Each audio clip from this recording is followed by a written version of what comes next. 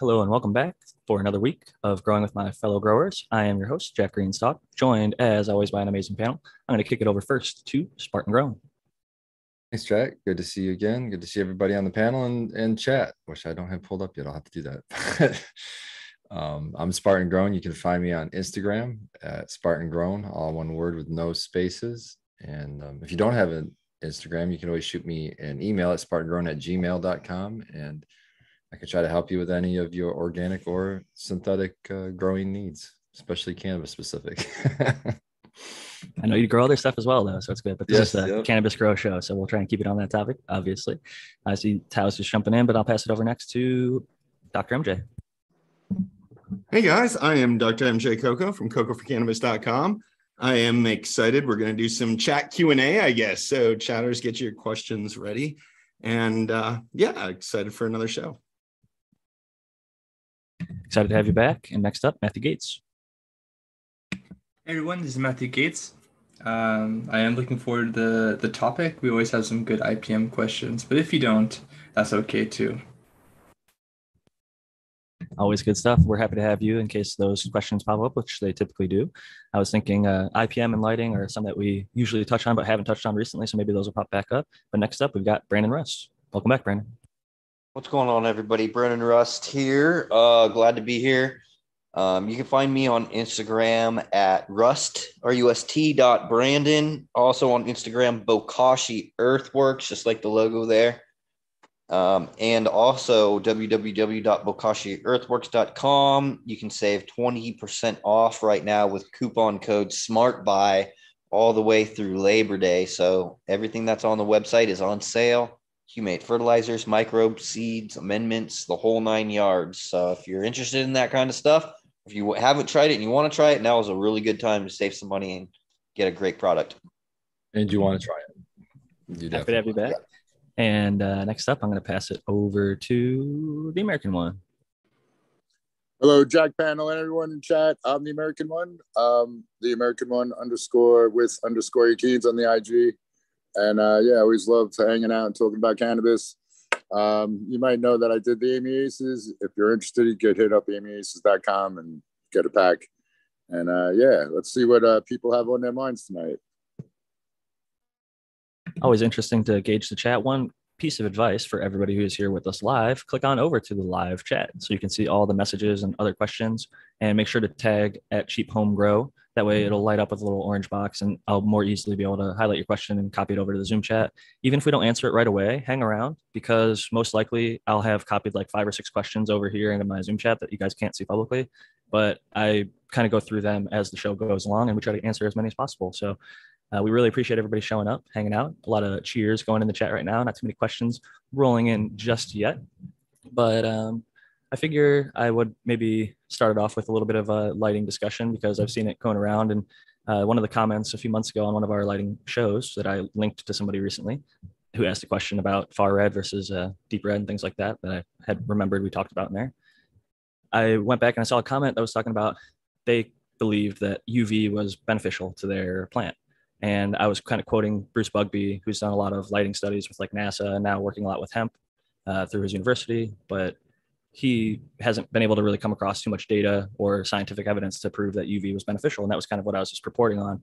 But I also had mentioned that like MyGrow has gone to places where they're growing hemp with plasma, which does have bits of UV in there. And I think they're also experimenting with like UV bulbs as well. And they saw increases in terpenes and cannabinoids. So I don't think that it's conclusive. I do think it's interesting information, but it comes down to, is it worth implementing in your grow? And I think that's where a lot of us went to the fact that no. But as I mentioned earlier, I think Brian 420 PM, he has been commenting on, and I saw recently one of his posts mentioning he could see the UVB bulb and he believes the best buds are the closest to that bulb. And he's just doing a little, citizen science, or what he called experimenting, not like a true experiment necessarily, but getting good results with that. So I know it's a little bit of a older topic that we've maybe discussed quite a bit, but I'm curious if any of you guys have thoughts on that, because I know a lot of people talk about that being one of the big things that is different between indoor and outdoor. And there's a whole lot of other things in the spectrum too, but I guess I'll pass it to Spartan, and then maybe Doctor, you could jump in after that. Not convinced that I'm not convinced that it's UV that makes the difference in the outdoors. I think there's a billion other factors besides just UV and light that makes outdoors different than indoor. And also, from just a little bit of research that I've done into, I was just curious because in my life, when I lived in Michigan, I lived most of my life in Michigan, but I did for a short period of time, 2 or 3 years, live in San Antonio, Texas, and I got burnt down there so much more quickly. Long story short, there's some places on this globe, a lot of places on this globe that UV doesn't hit at all, and like in the northern parts of the world. So when people think they're going outside and getting vitamin D production, for example, they're not getting enough of that activation to even get that. So I'm not convinced that it's UV because of those reasons, that it's not that consistently much more UV in outdoors in every situation. So that's my opinion as far as that goes. But is my opinion, is there a change? Is there a difference? I've heard too many, I know it's not scientific in double-blind studies or anything, but I've heard too many people in my day, I guess, that have experimented with like reptile lights, things like that, with good results. Now, as far as is it worth the extra electricity to how much more of an increase on those results you got, that I couldn't tell you, but I haven't been convinced enough to even try it, to be honest with you, in my own garden. So I'm pretty much at a wait and see attitude at this point. I don't like to adopt a bunch of new technologies because it seems like this industry is moving so quickly, especially in lighting, that I like to just kind of sit back and see and let it shake out and then try to make an educated guess. I think that's a good place to come from. And something you said about the UV that is interesting is even like your skin tone can impact how much vitamin D somebody gets, depending on the latitude that they're at. Like somebody with my skin tone or darker is going to have a little bit harder time than somebody with your skin tone because you're a little bit lighter. You can actually get more vitamin D in a shorter amount of time because your skin's not as resistant. Where somebody who's tan or darker skinned, they have to actually spend a little bit more time in the sun to get the same vitamin D production. But it is interesting that the further north you go in certain spots and even certain elevations, I think it impacts the amount of UV that actually hits the ground. So very interesting thought there. And I'll pass it next to Doc because it sounded like you wanted to jump in there. Yeah, I think that, some of the best evidence that we have, some of the best scientific studies of this that we have, and I'm struggling to remember the authors of one that I read a few months ago, we suggest that it's more harmful than beneficial, that it actually lowers cannabinoids production. And I think that I kind of want to bring that up because you could hurt your crop. I mean, it's not just sort of a zero-sum game and maybe you'll get some benefit, but you could potentially go the other way with it. So, that we don't know dosage, we don't know timing, and we're not even sort of very dialed in on the potential pathways through which a perceived benefit could happen. I caution very strongly against using all of the various forms of anecdotal evidence, because that's exactly why we do science and why we're so careful when we do science, is because anecdotal evidence can suggest patterns that aren't really there.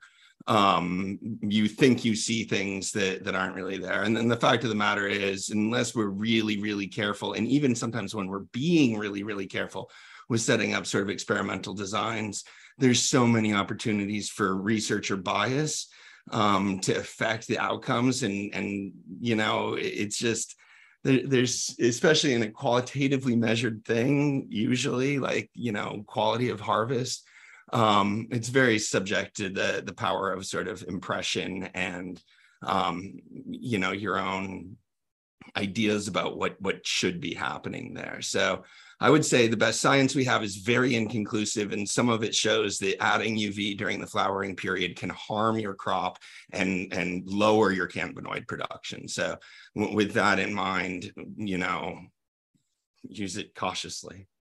Eloquently put. I definitely agree with that sentiment as well.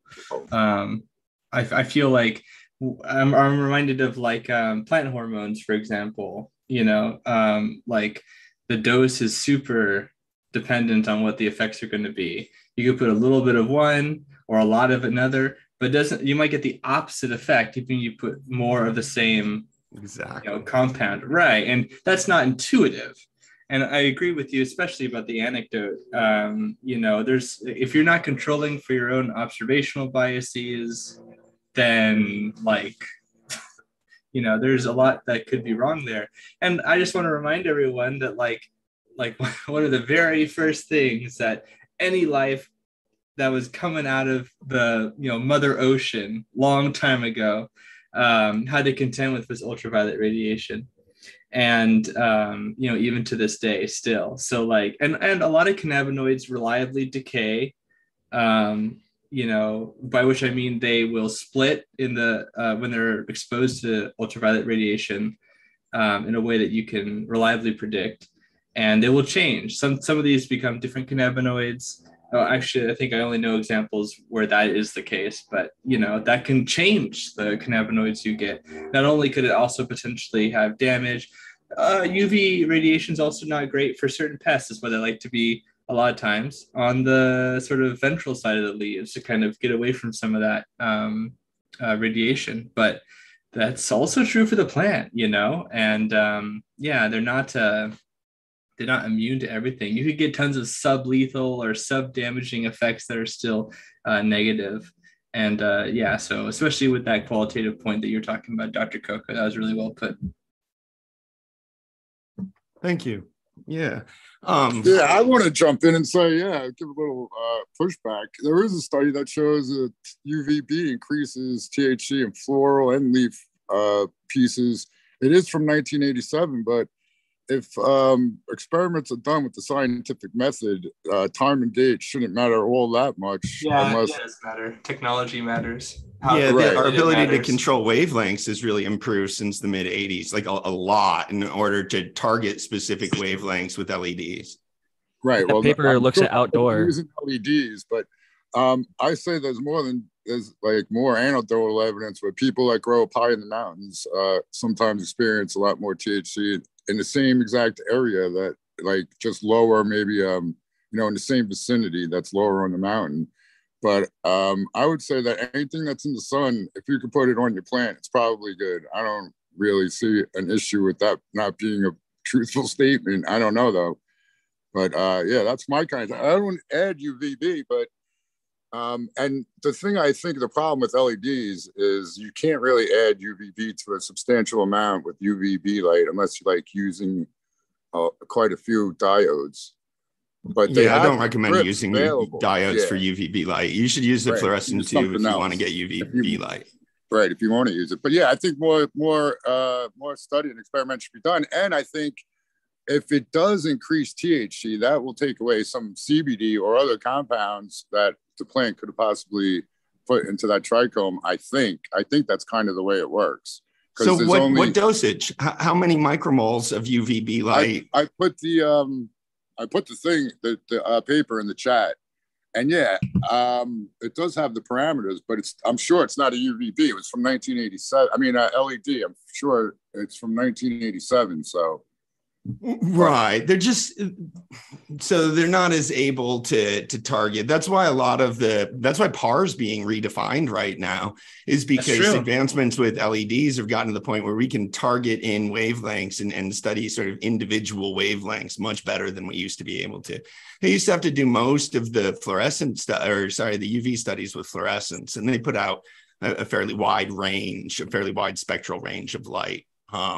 So it's more difficult to figure out sort of exactly the dosage and the PPFDs. There we go. So people are curious. Oh, sorry. I just wanted to mention the just before we go too far in, the study is called UVB Radiation Effects on Photosynthesis Growth and Cannabinoid Production of 2 Cannabis sativa chemotypes. And the cursory look at the abstract says that terminal meristems of vegetative and reproductive tissues were irradiated for 40 days at a daily dose of 0, 6.7, and 13.4 kilojoules per meter. No, that's actually not per meter squared. That's to the power of -2. So I'm actually not sure how to read that in this case, but they aren't even talking about micromoles in the abstract, maybe in the methods or anything. I'll put it in the comments. They're talking about the energy of the light, not the number of photons. I didn't look at the methods. So in the results, it says 850 umol per meter. Micromoles, per meter per second. PPFD. So PPFD would refer to, in this case, the rest of the light. The PP is photosynthetic photons. So whenever you see PPFD, it's referring to the PAR wavelengths from 400 to 700 nanometers, specifically not including the UVB light, which would be below that, which would have a photon density, just a PD, but it wouldn't be a PPD. So you could call PFD, photon density flux. Here's the light tower, 1,000 watt UV General light Electric below HG 400. vapor lamp. I'm curious, Knowledge. Dr. Coco, when you read these studies, in the methodologies and stuff, when they are comparing, it doesn't matter if it doesn't have to be UVB, it doesn't matter the light source. They're comparing a novel, we'll say a novel light source, either the UVA, B, doesn't matter.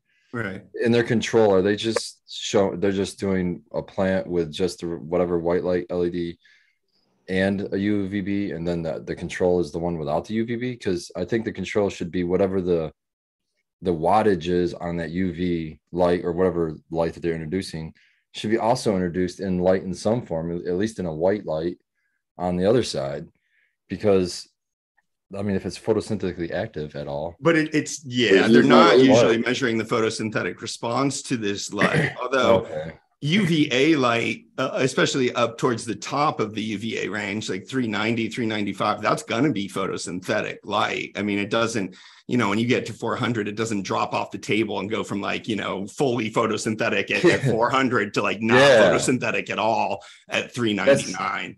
Yeah, so that's where my mind was going. So how much, if this shows a benefit, how much is it just because you have extra light on it? Somewhat, but by the time you get down into UVB, that's not going to be photosynthetic light at all. So, adding or subtracting UVB light, we wouldn't anticipate much of any photosynthetic difference in terms of sort of biomass measurements. What we're looking at there would be plant shape or other kinds of plant responses that are non-photosynthetic in nature, and sort of secondary production of cannabinoids, for example, is a point on this, or like plant height or plant breadth or leaf shape or other things like that can be affected by light that's outside of the photosynthetic range. That's what sort of P bar is, plant biologically active radiation. It's not necessarily contributing to photosynthesis, but it is sort of having some kind of impact on the plant. And you say that's, oh, sorry. I just want to say a lot of people, have alleged that because cannabinoids didn't develop for us, right? Like that's a really important thing to get out of the, out of the way. That perhaps they were sort of like a blade of armor, essentially, and perhaps not just the trichomes, perhaps other compounds too, were basically just sun protection, or at least that was one of the major effects that it could have had. So, Georgia Girl Guy actually, in direct relation to that, asks, are cannabinoids and terpenes a defense mechanism?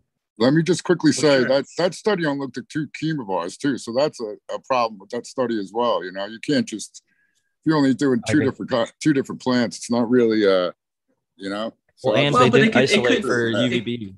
I just looked at it, and it's 1,000 watt vapor bulb. Like Spartan was saying, that's a novel light source. It's got UVB, but it's also got a shit ton of other things within there. So they're hoping that the UVB was the one thing that they're isolating. There's not enough variables controlled, not enough isolation happening. So you can't even say that the results in there are due to UVB. It's due to that light. It's due to the conditions that they provided, but it's not necessarily just UVB. Like Spartan said earlier, UVB is not what makes nature special. Everything is what makes nature special. The sun, the weather, the swings in the temperature, the wind. It's different than an indoor environment. Yeah, so, I would say the same thing about Tao's point about the altitude, right? Like altitude changes a lot more than just the concentration of UVB.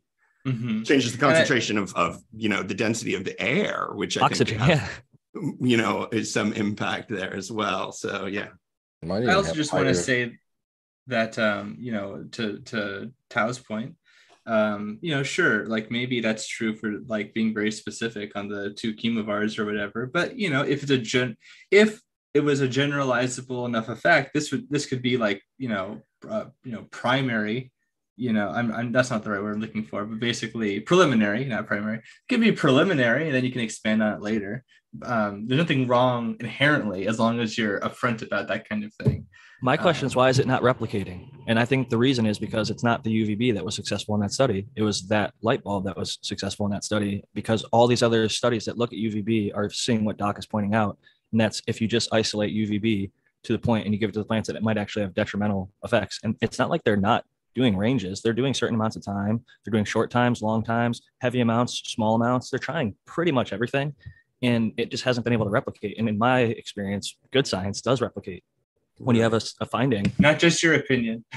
in my experience, I should say, but I guess like everybody's experience should be that way. If you science, it should replicate across all labs, all people. But unfortunately, that's not the case anymore. And it's not even the standard in most science. A lot of times it's not necessarily replicated before it's published. It's like publish or perish, and they rush stuff out in these early releases and initial findings and things like that. Well, it's supposed to be, I mean, doctor, you can, please correct me if I'm wrong, but I mean, you publish it and then other people replicate it. It's not like exactly you wait before the publishing and replicate it. So like somebody could publish it and anyways. Yeah, that's literally what reliability means in a scientific context is, can somebody else follow my methods and generate the same results? And so when we publish methodology in that, the goal is to provide enough information that another researcher could duplicate this and measure the same results that we measured when our experiment was done. And in different sciences, let me just say reliability and that repeatability is much sort of stricter in like chemistry than it is in biology. But there's certain things that you want to reliably see every time you set up the experiment. And exactly right, Matthew, like you publish your results and your methods, and then other people are supposed to sort of demonstrate whether that's reliable or not. I mean, the situation that's going on right now with nuclear fusion on this exact topic, where they've done it, they've proven that they've done it and they can't do it again, is sort of a fascinating thing unfolding in the scientific world right now on this exact topic.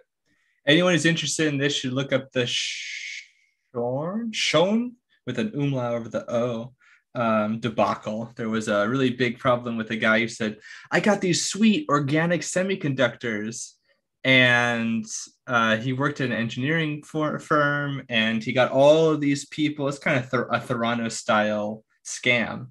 That maybe that's harsh wording, but basically, if you're interested in how the different aspects of the scientific community, like physicists, for example, and engineers look at this stuff, like you can't just be like, oh, I got this magic new technique, and like our smartphones wouldn't work if or our computers wouldn't work if the model didn't really represent reality, at least to a pretty good degree. So that's why it's really important. And actually coming up with there's some people who are thinking, well, should we inherently trust other researchers if, people are prone to error, whether it's, intentional or not.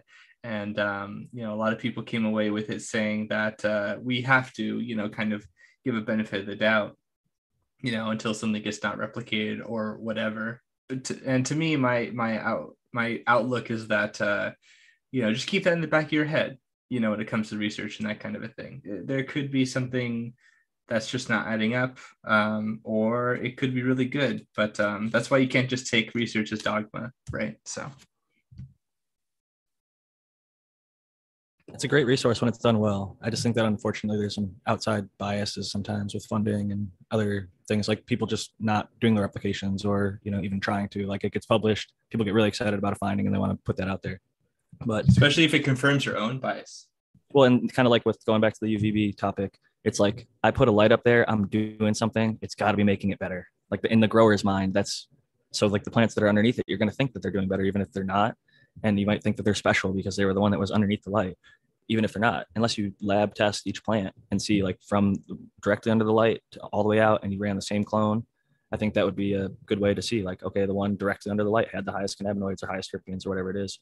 And we kind of glazed over Georgia Grow Guys. I think everybody was kind of saying yes, but his question was, are cannabinoids and terpenes a defense mechanism? I mean, just put it that way. Yeah, they are. In multiple ways is that question. Yes, right. So like volatile compounds can be an alarm to other organisms, like for example, insects that might come in and check out and see if there's some distress, some sort of aphid or something they could parasitize or eat or something like that. They could be directly toxic to certain things. The glue adhesive can kill, obviously these are my own experiences with like, pests and things like that. obviously there's those direct effects. There's the effects of the UV that we were mentioning earlier. And also I think I'm actually not sure now that I say it. But I think the female flower being so trichomous and sticky definitely helps with the retrieval of the pollen as well. Though I think that was contentious maybe. So I want to just put that caveat in there in case I'm wrong. Don't quote me on that one. How about But, as a pheromone effect, almost like a pheromone effect to attract a predator? Has that ever been kind of investigated? Oh yeah, that's what I mean. I mean, like, yeah, I mean, with cannabis, like, there's not a lot of infrastructural, research on specific cases like that, but it's certainly true for other plants, and I can't imagine that's not true Isn't here. pine one where they like combine, I think it's alpha pinene and beta pinene to make like a different substance that is a strong pest resistance. Turpentine is the word that I was looking for. It can produce when it's being attacked. So, I mean, it does happen. And one of the things when I first initially started researching terpenes that I found was if, like, say, plant A over here is getting attacked by a bunch of aphids or something, the terpenes that it's volatilizing off can potentially be detected by the other plants across the field. And then they might start producing more resin or something that could be a defensive compound. So that's one of the theories that's going around, is that the plants are able to communicate through their volatile off-gassing to each other. I know that if they're sharing a root zone, there's like the fungi communicating. We've seen that with trees, and a lot more discoveries going on with that. And somebody's talking about how microbes kind of run everything in the chat, which is kind of interesting. But more and more we're finding that, like in psychology, even there's a thing that they're studying right now between the brain-gut connection. It's like one of the fastest, quickest links in our body is directly from your gut, directly to your brain. And there's a shit ton of microbes in your gut, and lots of really interesting research going on around that. But to keep it on the cannabis side of things, we did have a follow-up question that's also kind of terpene related. That's actually going to spin off into a not so terpene topic. That shout out to Cha Education. They posted about this earlier, talking about what terpenes make grapes. And Cade Armstrong said, "Are grape terps hard to find? Question mark. I've never personally had weed that smelled like grape or seen anything grape in dispensaries." And so to Cade, I would answer that as it just depends on what strains or cultivars you're looking into. I think anything Purple Punch, Grape Ape, Grape Soda, all those lines tend to have lots of grapiness, but it's not coming from a terpene. So if you're looking at like a terpene test, you're probably not going to see like something like citrus comes from like a linalool, and there's a little bit of citrus in grapes. There's also, or not comes from linalool, citrus comes from limonene. And so there's limonene in grapes, but there's also limonene in cannabis. But that's not what's going to make it smell like that really sweet artificial grapey flavor. In my opinion, that comes from the methyl anthranilate, that ester. Yeah, that's a great point right there, Jack. It's like we have to first agree, what grape are we talking about? Are we talking about an actual grape, or are we talking about that candy grape fucking flavor? Because those are two very different flavors. Yeah, and if you Google like, I think it's kind of silly to write it this way, but I've seen some really good infographics. If you type in like grape ingredients or strawberry ingredients, it lists like everything from the acids and the terpenes and everything, and you can go through there.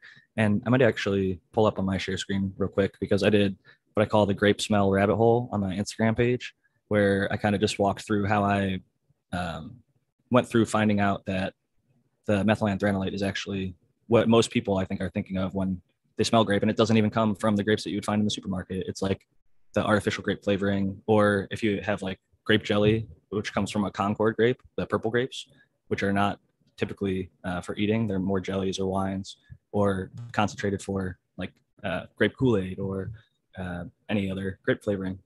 So I'm going to go ahead and share screen here and pull this up real quick. Share screen, share. I think it's the grape jelly thing that gets everybody thinking that flavor is grape. Yeah, like a Welch's maybe. So I just titled this grape smell rabbit hole. If anybody doesn't know, I've got pineapple smell, all these little saved stories. Like your stories only last 24 hours, but you can go back and save them. So I have garlic, banana, cherry, strawberry, pineapple, and then we'll go into the grape smell. And we click on this, and hopefully it'll load up here. I'm gonna go full screen, and let's see, should just flip on through. So if you just Google artificial grape smell, it's talking about like something that I also smell in my plant, rotten flesh. But then it also pops up right here. Methylanthranilate is what it comes out to. And it's actually a bird repellent. It's found in lang-langs. It's naturally found in a bunch of grapes. So it's not like actually artificial, but it's used in like artificial candies and things like that. And this is a paper that shows the top 10 compounds in cannabis that are smelled by drug dogs through a bag. And you see right here, methylanthranilate is actually in just past the top 10. I think like at 12, they say, here's some more highly odorous compounds that came through: nonanol, decanol, cymene, but methylanthranilate was in there. And this is a paper that specifically looked at cannabis. So it was kind of like my ability to at least verify, okay, this is produced in cannabis and it's been found in a study. So that grape smell that we're smelling, that we're recognizing from like the grape jelly, definitely comes from methylanthranilate, is my strongest suspicion. I haven't actually sent anything out to get lab tested, but this is the classification, which is an ester, not a terpene. So if you look at terpene tests, you might be a little bit confused as to why you're not seeing this. And most places don't even post their terpenes, so I'm not expecting them to start posting esters anytime soon. But yeah, this was just a little quick kind of run through of my thought process on how we went through and figured out, at least in my opinion, what I think is leading to that smell. Because like Spartan said, if you're eating table grapes, like a green grape or a red grape, it's going to taste completely different. Or the cotton candy grapes, those are like Princess crossed to something else. People think that that's artificial. Sweet. Yeah. That was a natural cross. They took some like Alabama strain and crossed it to a strain called Princess, and they did a huge hunt and they found them. And that same group actually has like a mango tasting grape now, and a few different grapes that they found within just pheno hunting, huge hunts of interesting crosses. Nice. That's exciting stuff. I love that shit. If you take those cotton candy grapes and you throw them in the freezer, oh, that's so good. Such a nice treat. I'm gonna have to try that because I get those quite often here. Yeah, throw them in the freezer, man. Eat them frozen. They're so good. I like to do that too. Also, dog treats too. Dogs love them too. They're great when it's a hot day in Southern California. I've even seen people like use those as like, instead of ice in a wine, they'll take frozen grapes and then throw it in there, and you can kind of like eat them, get you a little boozy as you're going, and it's nice and refreshing on a hot day, like you're mentioning. Yeah, definitely a nice little addition. Better than a little umbrella, as far as I'm concerned. Just a, I guess, touch-up note on the grape terps being hard to find. I think a lot of that goes back to purple Urkel, spelled Urkel, like Steve Urkel. Everyone spells it Urkle. It's named after Steve Urkel, so spell it right. Like, it's purple Urkel. Somebody was yelling at me in chat or in the comments the other day saying Jack. I was saying Jack Herrera, but it's Jack Herrer. Herrer like terror. So that's what he would always say. And Matthew and I kind of commented that like Porsche and so many other names have been mispronounced. Mercedes. If you say Mercedes, then you're just wrong. And it's croissant, not croissant. That scientific test, the 1 through 7, like dislike to strongly like, it's called a Likert test, but everyone calls it a Likert test because it's spelled Likert. Like one of my professors actually studied under Professor Likert, and he's like, this is how you pronounce my name, but everybody still calls it the Likert test because when you look at it and read it, that's how it looks. So I've heard it's not Dr. Seuss, but Dr. Swace or something like that. I don't actually know if that's true, but I believe it.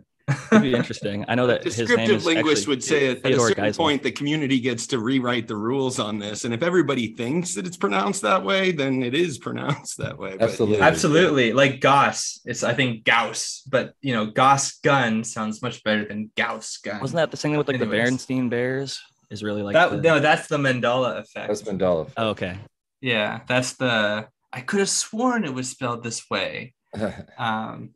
Yeah, that's very interesting. I've definitely had that experience a few times. I don't know if you've guys seen the news lately that popped out of Michigan, but I think this is kind of huge. Actually, I can share screen. I've got the article up, but it's pretty eye-raising to me, and maybe you guys can explain it better. But I don't know if you can see this headline. But the Michigan State Police are stopping blood testing here in the state for cannabis because they're getting false positives from people using CBD. So the only thing I can assume that they mean by this is there's such a, it's under the limit of THC, but enough to still be picked up in a blood test. So they've actually sent out letters to all the prosecutors and everything and said, don't use blood tests to prove. So it's going to be just impairment here in the state of Michigan. They were saying initially when I read this, I had thought that they weren't able to tell the difference between CBD itself in the blood and THC in the blood. But now what I'm thinking is what's more likely happening is so many people are using CBD products that have 0.3 or less in that 0.3 adds up, you know. So if you're Or using they're CBD all the using, time, or it's they're hot, using the CBD at the gas station that came from China. Who knows? Hot You know, hemp. they could be a lot higher than the THC Delta 8 stuff. You know, how is that testing out in blood? You know, because they're just looking for metabolites. I think. I don't even know the testing. I don't want to pretend like I know. What are they testing for in the first place? What is the context of doing a blood test for THC or for CBD? The police are using it to show that you had an illegal substance, with their eyes, illegal substance in your body, and for a DUI. and that improves an impairment. For a DUI, but that doesn't show intoxication. Just having it in your blood doesn't demonstrate. If you don't have a medical card in this state, they don't give a fuck. The only thing that gives so it's for there's no recreational use, and there is recreational use. They just don't give a fuck. So that's what I started with. Like, what's the context under which they would be searching somebody if it's legal to use it? It's not legal to use it and drive a motor vehicle. But you can't prove intoxication with a blood test on cannabis, and they've known that which is the point. Yeah, for sort of a while. And it's not because of CBD. It's because, you know, I could have smoked up yesterday and it would still show up in my blood test. Or ate edible a month ago. Yeah, I could have smoked a while ago, or urine test as well. We all know this. They don't care. That's still what the law is. That's still the law that we have. He's right. Spartan's right. They will prosecute in many, many states. If you don't have a medical card, the beauty of getting a medical card in so many states is you get that protection because you can say, hey, I ate an edible 2 weeks ago. It's still in my blood. So you can't prosecute. But they have rec. Michigan has adult use. Yeah. Absolutely. They also have like a really enthusiastic. I think the thing is that they have an enthusiastic police force is the thing. Okay. I mean, I guess I just don't think that this is being used very much. I don't think blood tests are used in any states that I'm aware of for prosecuting driving under the influence. I mean, I might be wrong on that, but I don't think I am. It's an option, and I know in Florida, like it's blood, breath, or urine for a DUI. So some people opt for the blood because if they are actually drinking, that means you have to go to a hospital, get blood drawn. So time passes, you're actually metabolizing. Yeah, for alcohol, exactly. Lower amount. But they don't know if you're a DUI for alcohol, for cannabis, for meth, for coke, for heroin, or whatever it is. So when they pull you over, they're presuming intoxication if you were driving poorly. And unfortunately, like even my police officer friends will tell me the sobriety tests are actually designed in a way that most sober people will actually fail them. So like a lot of people will refuse that and then try and take one of these breathalyzers, which if you're on cannabis, you have no problem. But that's why I think sometimes they're like, well, it smells like weed, we're going to blood test you or something. And I was reading about maybe it was Michigan, maybe it was another state, maybe it's federal government. I'm not sure who, what, when, where, or how. Actually, I know the how. The how is that they were looking at a breathalyzer where they were looking at potentially waiting a period of time. Like they take a reading, which is not going to be accurate, but then they take another reading later and then draw a conclusion based on the change in whatever that reading is. So that would tell you perhaps, but I don't know if that's even going to be accurate either. It just doesn't work in your system the same way as alcohol. And even then, some people would say that's sort of a contentious thing. Are you testing people for, cough and flu medication because they're feeling a little down in the weather? We've talked about this before. It says here that the reason they're doing this. The important thing to stress is that we all know this, but they don't care. You still can get prosecuted. This was for driving under the influence. They're still doing it. Yeah, because they're saying CBD has nothing to do with driving under the influence. But in this paragraph that it starts, it's about time. This is a count. They say that their method is not sensitive enough to distinguish between THC and CBD. Oh, well, then that's a problem. Huge problem. That's what the actual issue appears to be. Not that people that are using CBD are testing positive for THC, but just that the test is not distinguishing between THC and CBD. You have to wonder how they came to that conclusion, though. They had to have tested some people and not been able to. Guessing. I think they don't realize that there's THC in CBD products still, probably. And that's it's like non-alcoholic beer has 0.2 or whatever, in some of them. And hemp is kind of the same essentially thing. It's like a non-alcoholic or like a non-THC, but there's still a little bit in there. to, like in this case, in my opinion, for like hemp, activate the endocannabinoid system, where it's like part of nature. It wants to be there. Like, even though it's really hard to be below 0.3. Like there is some 0.0 stuff. It's usually extracted and separated, but I've seen also like Swiss X CBD. I've mentioned him. One of the guys to the Coca-Cola bottling fortune. He did some like irradiation of his plants, and then he bred those plants that was irradiated, and now it produces 0.0 THC no matter where he grows it. So he claims. So that would be like, it's possible that the author of that article is wrong, but the author of the article was saying that even if you have 0 THC, but you do have CBD in your system, you're going to test positive for THC. Yep. Yeah, that's what I initially read and understood, is they can't even distinguish between CBD and THC. They're both just showing up. Okay. For whatever reason, their equipment can't tell in someone's blood the difference between the two. So there must be testing for metabolites, because the metabolite of, so the precursor, I guess, the precursor of that, they're testing for a precursor molecule that could be one or the other. CBG goes to both of them, right? So CBG can turn to CBD, and CBG can also turn to THC. So I would imagine it has to be something in that chain. Maybe they're not. But I'm totally guessing. I'm not a biochemist, and this is not my area of expertise, but it's interesting to talk about. I did see that link shared. I think Sequence shared it on his page. So shout out to him and the Michigan Bros Grow Show, which are coming on in about an hour and 20 minutes. Don't forget to tune in over there. But very interesting. Jack, I have a subject maybe we can do in 20 minutes or so when we're at the halfway point. But I had a really good, I had a lot of great feedback on a research report about, and people love to talk about the microbes in cannabis and that kind of stuff, that there were endophytes in the cannabis seeds and seedlings. And that was kind of a neat topic. So how's that sound? We even kind of got into a similar topic yesterday in the GML show, and that was hoplite viroid being detected in seeds. Like somebody popped a pack of seeds, and like 4 out of 10 or whatever tested positive for H. So we know that it can be transferred from a parent to a seed. No, it wasn't. I think it was 3. I think it was 3 out of a bunch. 3 out of like, I don't know how many. Yeah, it's amazing to me that like sometimes they're the same people who will think, on the one hand, if I go with seeds, then I can totally prevent myself from being exposed to like pathogens and other sorts of things. And then at the same time, we'll say, oh, but there's all these great microbes on your seeds, or in your plants, and it's like, this is the same pathway for both. And so I think this would be really helpful to go over, but I don't know if we want to wait or if we want to do it now. What's the best flow, Jack? I mean, I think right now, since we brought it up and we've got a little bit of time left until we share the link with the people, sometimes when the guests come in, it do less of Q&A and more of the person showing off their garden, and nothing wrong with that. I love seeing and highlighting people's gardens, but yeah, I think it'd be good to keep talking about, giving us something to talk about for these next 15 or so. Okay, cool. So the research is called Cannabis Seedlings Inherit Seed-Borne, Bioactive and Antifungal Endophytic Bacilli. Here's the abstract. Just want to highlight this part here, that they had different accessions. This was all growing across Western Canada.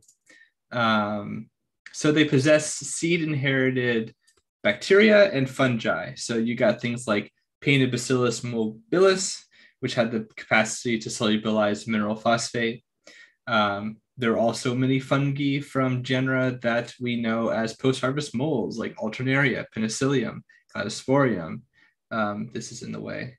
Chaetomium, Aspergillus, big one that people don't consider. Rhizopus, and Fusarium, the big F word in cannabis fungi.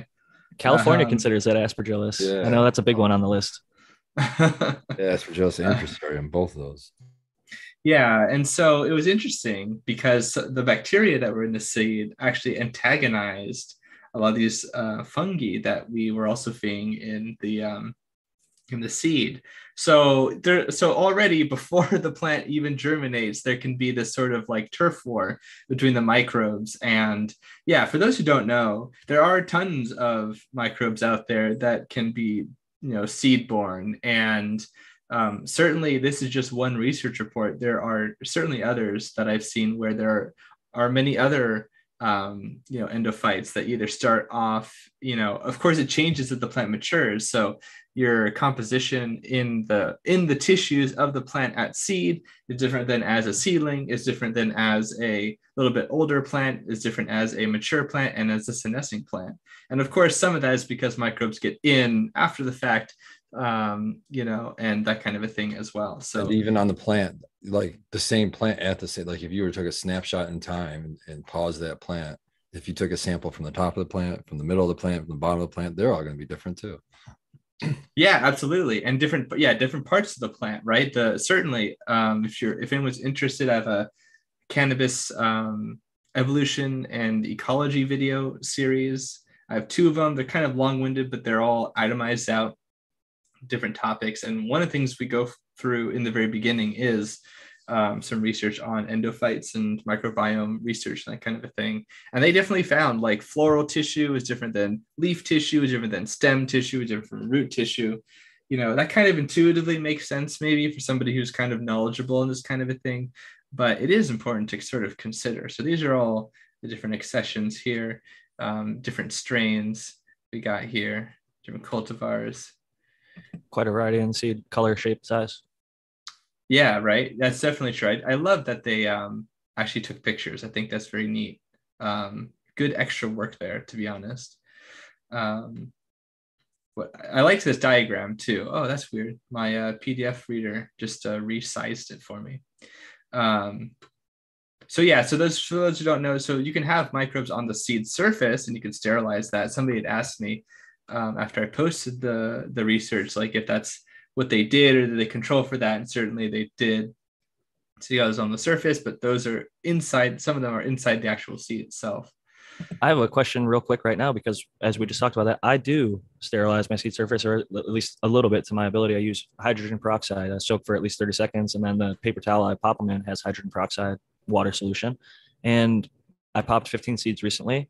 13 of them popped perfectly fine. There was like 5 seeds of one strain, 5 seeds of another strain, 5 seeds of another strain. Only one strain, 2 of the seeds had a little white, fuzzy kind of mold grow on the seedling, and it actually ended up killing them off. And funny enough, I got it from Humboldt, these seeds. And the last seeds I've had do this were also from the Humboldt area. So I'm interested, maybe if you have any theory on what it would most likely be. Well, I wonder, it's to the intellectually honest answer, I think, is that it could have been something on a seed coat. But it probably was something just kind of in the soil, or I don't know how you germinate the seeds, to be honest. They were already having a white mold while it was in the paper towel that was hydrogen peroxide. So when it sprouted the seed tail, it was covered, and none of the other seeds had that issue. That's interesting. Yeah, I don't know. Certainly, I mean, it sounds gross to say this, but it could have been something on the paper towel potentially. Maybe. Yeah. They're not sterile medical. Well, I soak them in hydrogen peroxide with water. The paper towel. That would help. Yeah, because I'm germinating in that paper towel. It's wet with hydrogen peroxide. And so I'm hoping that would, and I wear gloves, I wash my hands, I try to make everything as sterile as possible. I pull it out of a fresh paper towel pack that's wrapped in plastic. So, and like I said, the other ones, none of them had it. And the only 2 that had it were all from the same strain. And not to throw them under the bus, I was gifted these seeds. They're from a friend. They were the garlic butter from Humboldt Seed Company, who I'm a huge fan of their work. I'm not trying to say it was on them, but it's interesting that it was only those 2. And even their other strain, like their garlic butter had it, the Nutter butter did not have it. So yeah, I wonder, it could have been something as an endophyte potentially. That's possible. It was certainly possible. And like we already saw in the abstract, like Fusarium, like a reference is a really big problem, and that could be a problem here. So also interesting to note here, so this Pain Bacillus mobilis, this mineral phosphorus solubilizer, it was found in all of the accessions, all of them. And I think it was the only one that was so widespread amongst all of these plants. So that was kind of neat to sort of see. It was one of the bigger takeaways from this study. Here's a little phylogenetic tree of the bacteria for our 1 or 2 microbiologists who watch us. So we have indole acetic acid secretion here. That's a plant hormone. pectinase activity. So what does pectinase do? Pectinase is an enzyme that breaks down pectin, which is an important part of plant tissues and I think plant cells, if I'm remembering right. And it's a major way that pathogens and also beneficial microbes just kind of insert themselves into the plant. And like I mentioned on the Future Canvas project a couple of days ago at this point, that's not like, I mean, I wanted to say this very delicately. Like, people have this idea that all of the microbes in the soil, there's this, you can have or sort of like cultivate diversity. But I feel like that is not necessarily bad, but like that can mean anything. And it's not like saying anything to say diversity.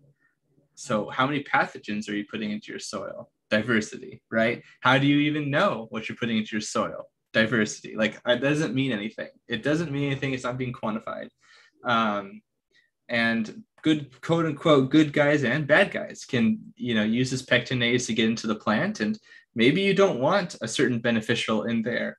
Maybe there's another beneficial that works better. But if you get one in there first, or a few others, then the one that you really want to be interacting with your plant, is out-competed or minimized in some degree. So, it's just a thing to consider, that these interactions are not all going to be, happy rainbows and butterflies. Hopefully you get less butterflies, though, if you get some entomopathogenic fungi in there. But yeah, phosphate solubilization, again, the indole acetic acid plant hormone secretion for the microbes, and pectinase. So yeah, all these various microbes that were found, these bacillus in particular, or rather these bacteria, were found to do all kinds of different things. So I think that's kind of neat, kind of cool. Do I have anything more to say about this? Well, here's a really cool look at all of these different microbes being plated, and also from the different cultivars that they were found. So yeah, they definitely did their work here. And we also have an example of disease pressure metered out with genotype, which is kind of interesting. I actually didn't look at this diagram as close as I thought that I did, now that I'm looking at it here. With everything they looked at, I'm actually a little surprised they didn't examine hoplite and viroid. A few episodes back, somebody asked, what percent comes from seed? And Medically Fit, I don't know if you pulled it from a link, but he was very confident that at least 10% of hoplite and viroid came directly from seed. And I'm not sure where he got that number from, but I also there's a research report that goes was looking at that in a laboratory test. I think it was like 7, maybe to 10%. I don't think this is part of that dogma thing we're talking about earlier. Just because you're able to do it in a lab does not in any way, shape, or form necessarily. And also, if I'm remembering if we're talking about the same thing, that's also quite old research. And there's, especially with viroids, because we've only really known about viroids for a very small period of time. I think the first one was really sort of described in great detail in like the 70s, right? So it's not been a long time. And that doesn't mean that's going to be happening in the field the same way, because you were able to make it happen in a laboratory setting, so that's just a thing to bear in mind. But we do know that hoplite and viroid is pretty insidious. And viroids, there's research out there that shows that some viroids are even able to get into fungi and move around through mycorrhizal fungi and pathogenic fungi in some cases, certain ones. So scary stuff. Very scary. Aaron the Grower, I think you just got here, so I want to give you a chance to welcome yourself in. And I wanted to ask a question as you do that is, did you get any testing done on any of the cuts that you brought back? I think you were talking about maybe starting fresh with some new genetic work over there. So welcome in, and I'm just curious, any thoughts on the hoplite and viroid, or just other viroids that could be coming with plants? Thanks, Jack. Good to see you guys. I'm Aaron the Grower, atgacres.com, atgacres on Instagram. It's good to be back. I did test. I tested 3 strains. 2 of them were really healthy looking and important to me. And so I came back with nothing on those. And then one of them was really ugly and important to me. And it was exhibiting all of the the traits that that we're taught to look for hop latent, and certainly it did have hop latent. So today I culled like 37 strains out of my mother room. I was very sad to see that post on your Instagram, Aaron. Yeah, but good on you for doing the research and not screwing over the people. Like, amazing. Like, it's hard work, but like, it's honest work. It's hard. And not continuing to spread it. Yeah. That's it, man. I just want to, honestly, it's great to be able to offer pathogen-free clones, but it's also never a guarantee. So I'm just doing everything I can to mitigate. And I'm purging the room. I'm taking the soil outside and bleaching it. And like, I have a whole thing I'm doing. Actually, I started it today. I want to say, I just want to sort of like finish up this little report here. There's so they mentioned here in the research that, for obvious reasons, the role of seeds and dispersal fungal pathogens in cannabis is not really extensively researched. But they found that in this study, 73.3%, 11 out of the 15 accessions hosted at least one seed-borne fungal isolate. The observation that 83.3%, 20 out of 24 of these isolates were identified as genera known to be cannabis pathogens for post-harvest molds, which we already got into, is an unlikely coincidence. Seems that it's likely cannabis seeds act as a vector for fungal pathogens to spread and proliferate. And of particular interest, the observation that Penicillium, Fusarium, Cladosporium, Alternaria, and Aspergillus have been previously identified infecting cannabis flowers, which I bet I have read some of these citations right here. I think I know what they're talking about, some of those research reports. It's just an interesting thing to consider. So if you are under the false impression that seeds will guarantee you to not have pathogen problems or that you won't have any issues, I'm sorry to say that that's probably inaccurate. And, just consider that. It doesn't mean that you're not necessarily doing better for certain threats. It's all about what threat you're modeling, right? But ostensibly you can get bad guys, but also some good guys too to fight them already in there. So something to consider for breeders too, not just the genetics, but also the microbiota that you might be able to pass along. That's something I'm very, very excited for, not just in cannabis, but other types of agriculture and crops and pursuits. And with that, I will stop sharing. I'll just make a little note on the end of that. One of my favorite breeders, Vegan Doja, talks about, because he grows in like a probiotic vegan soil, that his seeds may likely have some of that good stuff on them, but it was kind of always conjecture and hope and theory. But it seems like this might be at least pointing to that, but it could also be pointing to the negative things that it could also be traveling with. So it just really depends. Everybody's got to get their seeds from somewhere, and I don't think anybody's really growing in a perfectly sterile environment. So I guess you're always going to be at some amount of risk, but just got to do your best and try and source things the best you can. Yeah, I feel like, and I don't even necessarily agree. I mean, I think sterility can be very helpful for how you're handling your seeds for germination. But at the same time, I wonder if we couldn't get away with, I think we've even talked about on this show, all kinds of things, but like seed coatings. In the past, they were often used for pesticides, but I think that there's a really cool potential for maybe even breeders to like attenuate the bad guys in the seeds potentially, probably by not having the parent have the pathogen in the first place, and maybe like loading them up with the good guys and then having that pass vertically. That would be really cool to see people embrace. I see a lot of people soaking their seeds in herb natural, like that purple. I think it's like a purple unsulfured bacteria with, it might be similar to some of the Bokashi earthwork products. I know Brandon's been relatively quiet over there. I'm curious if you have any thoughts about the endophytes and things coming through seeds, and if there's anything that you would suggest, maybe starting your seeds and maybe inoculating them versus going the sterile approach. Because I go sterile first, and then they're inoculated with my soil, which has a bunch of microbes. I haven't seen enough science to know that, what that looks like as far as the endophytes. We know that they're passed along, but I do know this. If you are looking to have a greater root mass volume and a healthier root biome, things like Trichoderma, Bacillus subtilis, and then a lot of the species, the same species that you see associated with cannabis, the cannabis microbiome, which are going to be the Pseudomonas, the Bacillus, the Basiomycota, I think it's how it's pronounced. Pardon me if it. You mean the that's not- Basidiomycota? Yes, thank you for your correction. My grammar in those departments are often lacking. My Latin is not so good.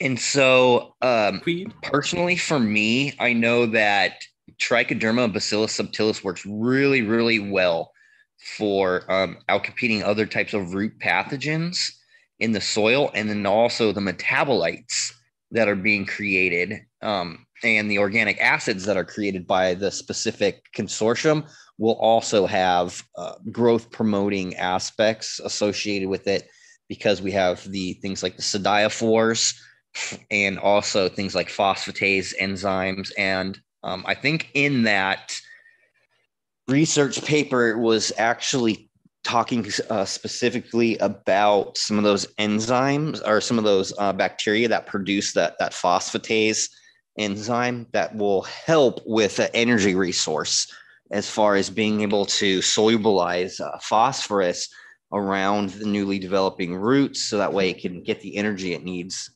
because we know that adenine triphosphate is the main purpose for phosphorus is used as an energy source for biological exchange, or like we call it the biological exchange currency. So I think looking at, I think when we're looking specifically at organisms, we're looking at the organism itself, but also what its byproducts are, that are causing that beneficial function in the plant. It was interesting you say that, Brandon, because just earlier Matthew was going through that study that was showing that every fucking cannabis plant had a solubilizing phosphorus bacteria on the seed. Wasn't that? Yeah, I thought that was very endearing. I posted just on my story, I think yesterday, about, I was reading a book, one of my microbiology and biochem books. It says that scientists have a hard time quantifying total, what species are most responsible, because the majority, or pretty much all soil microorganisms, produce some type of phosphatase or a phosphorus solubilizing enzyme.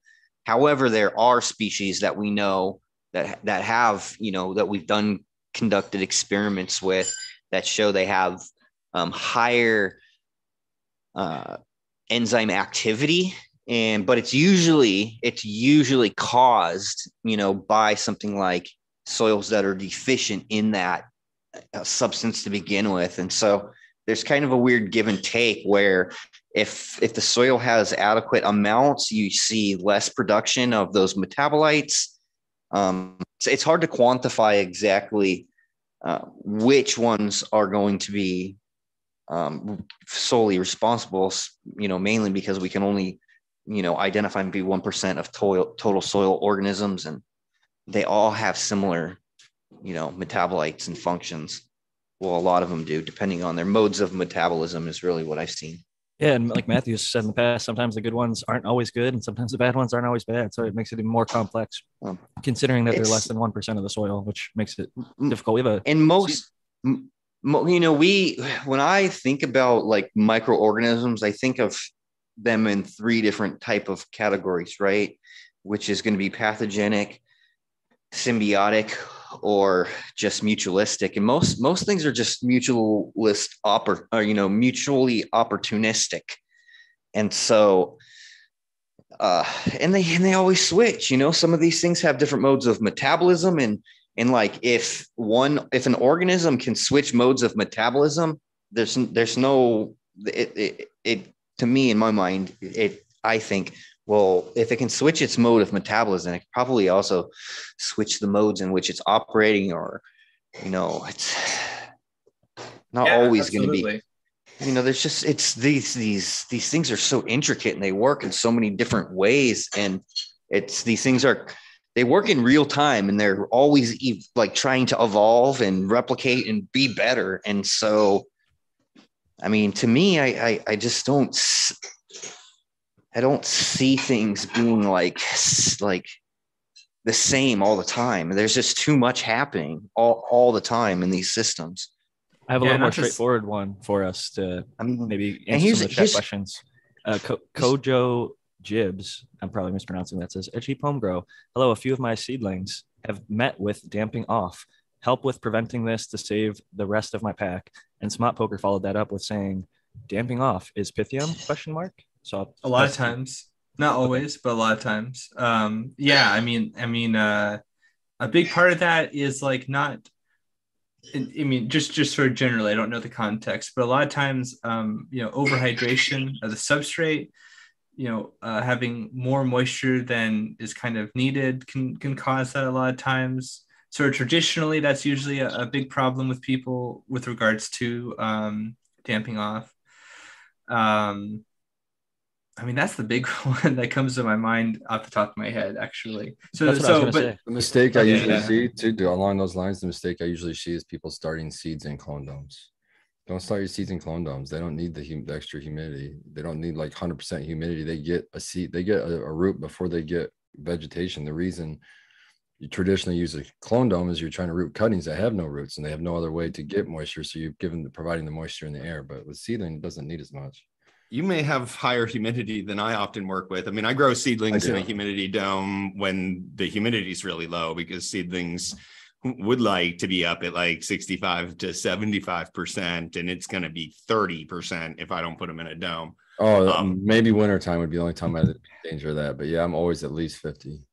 Yeah, I think that's our geography is speaking for us there. California gang. I think damping off is usually water getting held up against the stem of the plant. Like Matthew's saying, it's not just sort of being too moist, but it's really sort of having water held up against the stem of the plant. And it usually is some sort of bacterial growth that gets in there. Isn't that right, Matthew? Is it always the same thing? Is that why you're thinking maybe at Pythium? There's other microbes that I think like damping off. It's like you're describing like symptoms rather than like the actual causal agent. Yeah, definitely. Couldn't it be just like drowning? We were talking last week about lack of oxygen. Definitely. So if you just give it water, it just has no oxygen ever, and it just and if you think too, a lot of times our seeds when we're starting them, starting them in really kind of warm temperatures, and so the oxygen content of our water is going to be a lot lower. So it could just be the fact that we ran out of oxygen in the system. And again, when we run out of oxygen, you have these microorganisms that will operate in anaerobic conditions. And typically the pathogens are the ones that are operating in those conditions. Not all the time, but a large amount of like the root pathogens, those are caused and they operate in anaerobic conditions. So, yeah, not to sound obfuscatory, because I really liked what you were saying, Brandon, about how you could have a biphasic lifestyle or triphasic lifestyle where the microbe is having like you said, maybe a opportunistic mutualism with a plant, and then something happens and it decides that hey, this immune system is kind of weak. I want to grow more. And it does. And, the relationship switches from being mutualistic to parasitic. And that can happen sometimes. And also what we were talking about earlier, with the hop latent viroid transmission, vertical transmission, also horizontal transmission is very, very high. But I guess the point I wanted to point out is that there's a selection pressure going on. And I'm reminded that since we were on the topic of seed endophytes and things like that, if you're whether you're a pathogen or not, if you're a microbe and you associate with plants as a big part of your, life cycle, and especially if you're a pathogen, if you're able to be in the plant and then get into the seeds of the plant, like boom, like you've just solved a big problem that a lot of pathogens, have to kind of travel to their plant in some way, shape, or form. But there's a selection pressure for that as well. And so some strains may be less able to do that. But I guess what I'm trying to say is with hop latent viroid in particular, like who knows? Like it could be that, because viruses and viroids, they replicate so much, so they oftentimes they mutate very, very, very rapidly. So who's to say that we might not get strains of hot plate and viroid that are somehow more infectious, that are able to pass through the seed more commonly? I don't know the answer. That is rhetorical, but like that kind of thing can happen. And so just because it's a low percentage in a laboratory setting, I just don't want to make it sound like it will always stay that way, or that it can't possibly be. I mean, like I was alluding to, it could be different in the field, perhaps lower. But, if it's 1%, but they are very successful, then it's possible those traits will be passed on. And then, viroids are funny things because they don't code genes, but still they do mutate. And yeah, so another scary thing to consider. Ojo Jibs follows up and says, appreciate the tips and advice. Thank you. And I just wanted to follow up with a little bit extra, which is I see a lot of people have very good results with not having damping off using the Rapid Rooters or the Root Riot cubes or a Jiffy pellet to start, because when you do that, you basically saturate whatever medium you're using, and it gets water and oxygen at a good ratio all the way through it. The seed typically will sprout, grow up a little bit, and then you can transplant it into what I recommend would be a solo cup, just to get it going a little bit, and then go into a larger pot. If you're in a larger pot straight off, part of your problem might just be it's so wet to begin with that it's just not going to dry out quick enough and have that good process of getting water and then drying out, getting water and drying out. In a huge pot, it might just sit in that dampness and not ever really have enough oxygen or good soil conditions to have a strong early start. So I just want to last little bit of mention that there's products out there that are like seed coating for of beneficial microbes to give the plants healthy starts. If you could, that might help. If and it's an option, even like Osmocote, right? Isn't that one of them? But there's definitely lots of in the farm or like big ag industry. There's a few different seed coating supplies and products out there that are pretty widely used. Some of them do have microbes. Some of them are pesticides, like Matthew mentioned. Some of them are nutritive, like nutrient coated. So it all really just depends what angle you're trying to come at it with. Funny enough, I think most ag seeds are okay with like between 70 and 90% germination. So like a lot of people in cannabis, because they're paying $10 a seed or whatever, they want to get that 100%, right. And losing one or two, they feel like shit. But when you're buying like 1,000 seeds and you're just planting a row or whatever, if you don't come up, it's like you've got the whole rest of the row. And often they plant several seeds in the same hole just to ensure that one will come up. So it's interesting when you get to that like ag scale and massive planting versus home grow scale where you're starting in paper towels or solo cups or Jiffy pellets or something like that. That's a very good point to make. That context is very different. I just want to give a note to the person who's trying to jump in right now. If you're listening, it just says iPhone. And there's been like a notorious flasher going around the cannabis community that exposes themselves. So unless you join with a name that I recognize, I'm not going to let you in. I'm sorry. I don't see Blind Cat 420 in the chat. That'd be the only person that I'd let iPhone in as because his conditions, but I'm not going to risk that happening. So sorry. Thanks, Jack, for being a pillar of the community who actually knows that this is the case. I mean, good, security, notwithstanding, but I had no idea that was going on. They were claiming to be one of our panelists, unfortunately, on another show. Oh my goodness. They said they were Tao, and that's how we got them in, and they were trusted. Wait, are we sure it wasn't Tao? Yeah, sure. I don't. Are we sure it wasn't Tao? Come on, Tao. Or the Rock. Oh, Tao strikes me like the guy that likes to get naked and run around. I don't know why. I do, but I would never impose that on someone not aware to participate. He waits for the consent. Tao is all about the consensual. That's honestly, of course, better than most people. Yeah, no. He's secretly Vin Diesel, so he's got a lot of big that's movie right, to lose. So he's got to not make sure he's flashing out there in the public. People look at you really strange when you're asking for consent for that too. They're like, "Wait, what are you gonna do?" I guess it's just a Louis C.K. bit or something. I don't know what the hell's going on. The worst thing of it all, I guess, Tao was saying, I wasn't there, thankfully I didn't see it, but Tao was saying like it was funny because they were saying it was Tao, and then it ended up being like a really little one. So it was like even more embarrassing that not only is it some guy flashing, and exposing himself using your name, but like he's not packing any heat, which makes it even more embarrassing. And Oh awkward. my goodness. I swear, I step away from the show for 2 minutes. We're And talking you guys this is the first lose it. time It was in like 180 Aaron, episodes. it was I like never let it go 30 this way. minutes since I last heard your voice. I'm still here, buddy. I'd say like 15, but to Okay. be fair, I I'm do try to folding make the show laundry. not go to that I direction. see. I see a lot of other shows that, as a lot of gentlemen in the chat room, it can get into like locker room talk, and I don't want to turn away our crowd.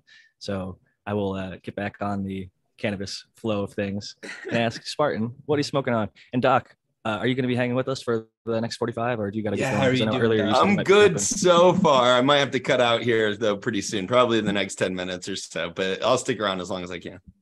I didn't want to hold you captive or anything on No, Zoom. thank Sometimes you people for are like on checking. mute, like, oh, I got to go, and I don't want to cut off the conversation. So I know the Thanks for feeling. checking.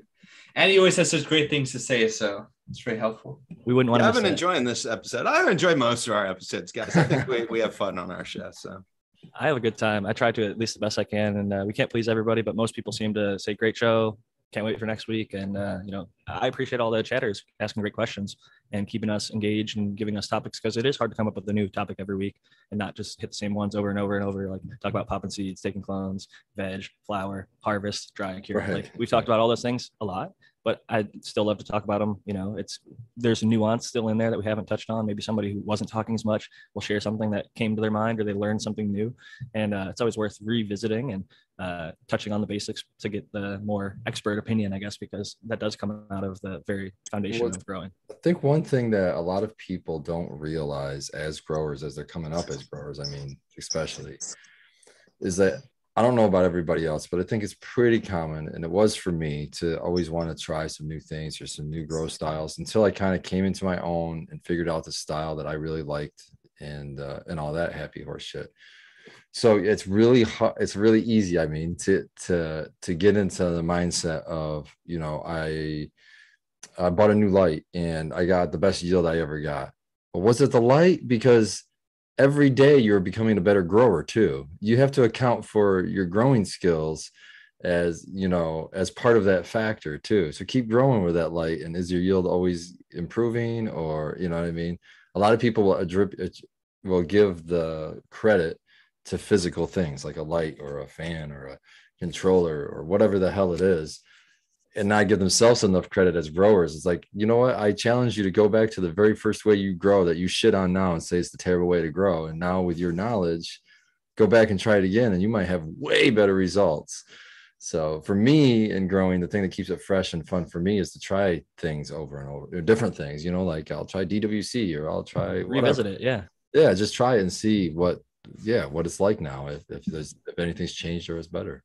And And conversely, the biggest thing like that, Spartan, I totally agree with you in terms of people trying to give credit to the wrong thing or sort of evaluating the wrong thing as responsible for this and not giving themselves enough credit a lot of times.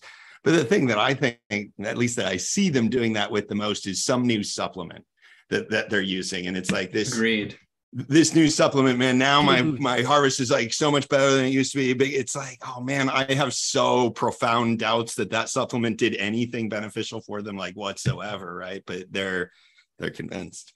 Very much like what you were saying earlier about with regards to research and replication.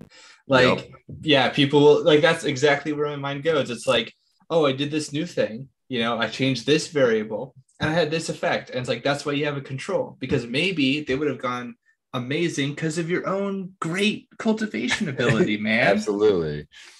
Or there was the environmentals were such a way that were perfect for that grow. Yeah. Or it's just exactly, that's a big one, Spartan. I think like this season, like if you do several grows during the year and you don't take into enough account, like temperature was a lot easier for me in the winter, spring than it was in like the summer, fall, or whatever happens to be like that.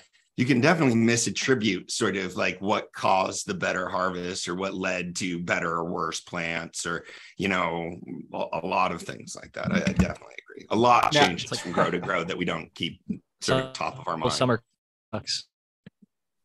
Because I was thinking about how, like, it would be amazing to be like, in Michigan or something and conducting like a pest trial or whatever. It's like, oh, I wonder if we'll get less pests. And like in the winter, it's probably different than in the springtime.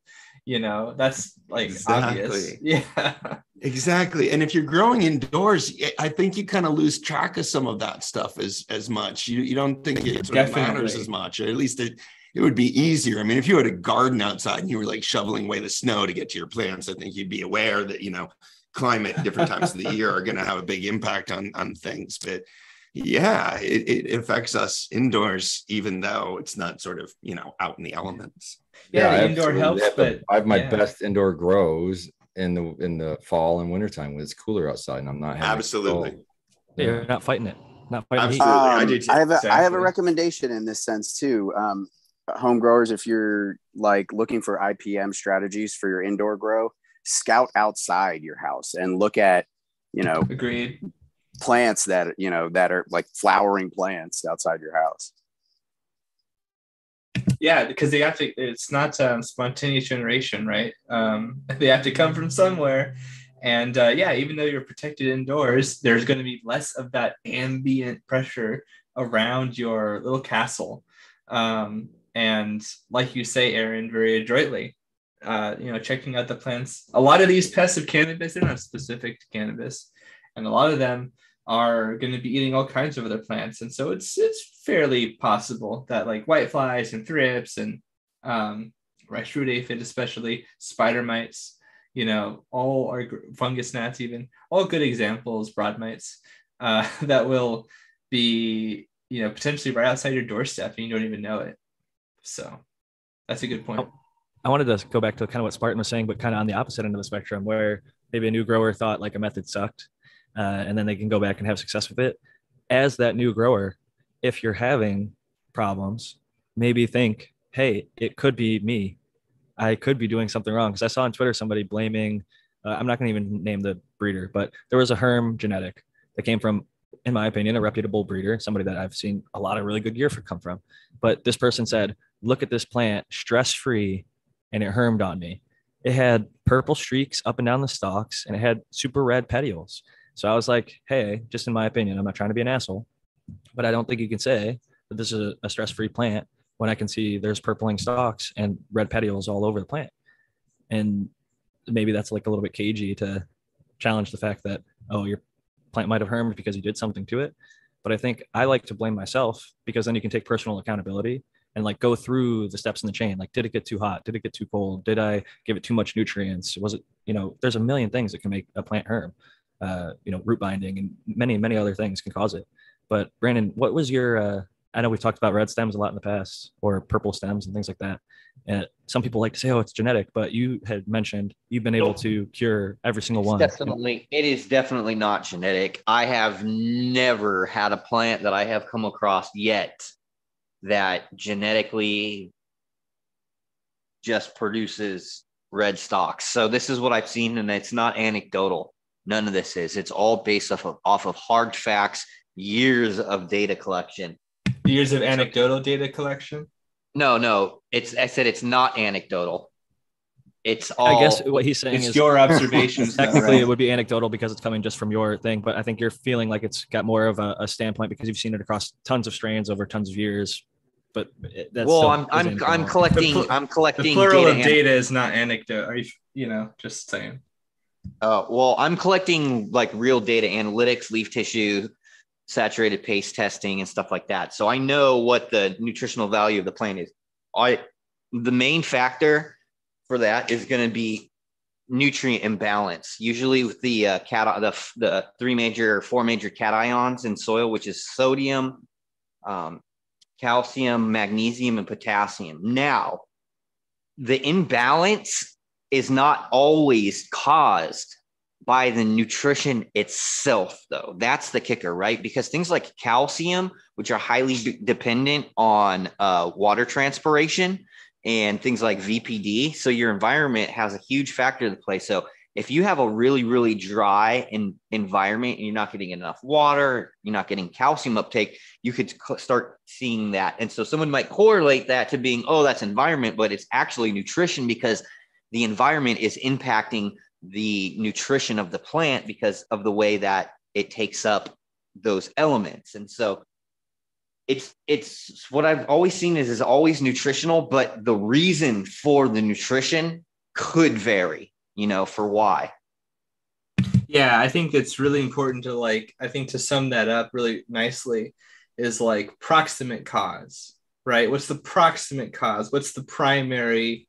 What's the thing closest to the thing happening that causes it to be a problem, right? And like you said, it's nutrient, but it's an influence from the environment. I mean, a lot of times I interact with people who say they're the same thing. They'll say I've seen it be too cold for it to take up certain nutrients. And I'm like, hey, under LEDs, I think you're going to be more successful if between 77 and 82 degrees. They were in the low 70s, high 60s. Dude. And when they bumped that up, they immediately went from yellow plants to bright green plants because it got them into a range. Their humidity was fine, but the low temperature was basically impacting the plant's ability to uptake anything.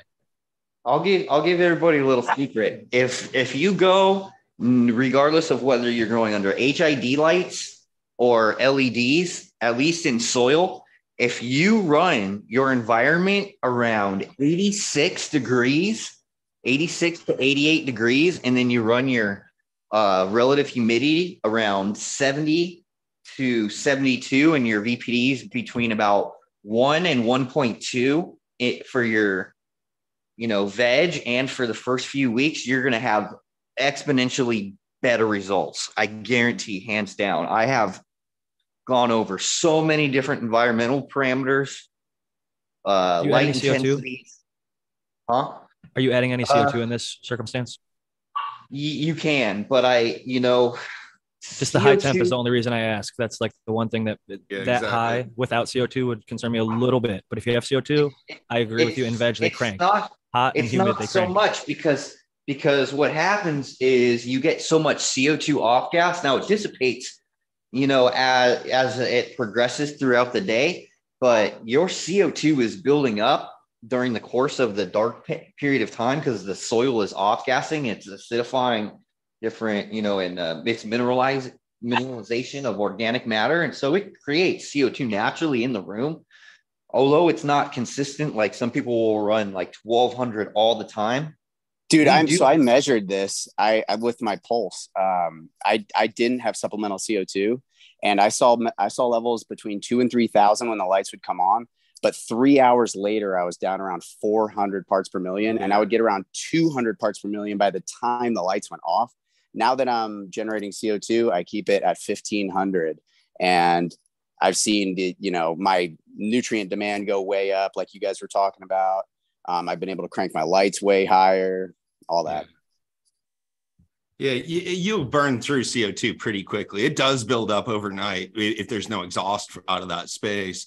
But the plants will use that up, like you said, like you're experiencing there, Aaron, within the first couple of hours of the light coming on. And that's that Liebig's law of minimums. That was his limiting factor, at least one of them, because you could see now that when you got the pulse, when it drops to 200, the plants are struggling. At 400, they're able to operate. 200, they're operating. 150, they shut down. And I saw that at times where they were just totally limp, like they went to sleep, and I had, my lights were at 400 watts, barely on, and they just couldn't take it.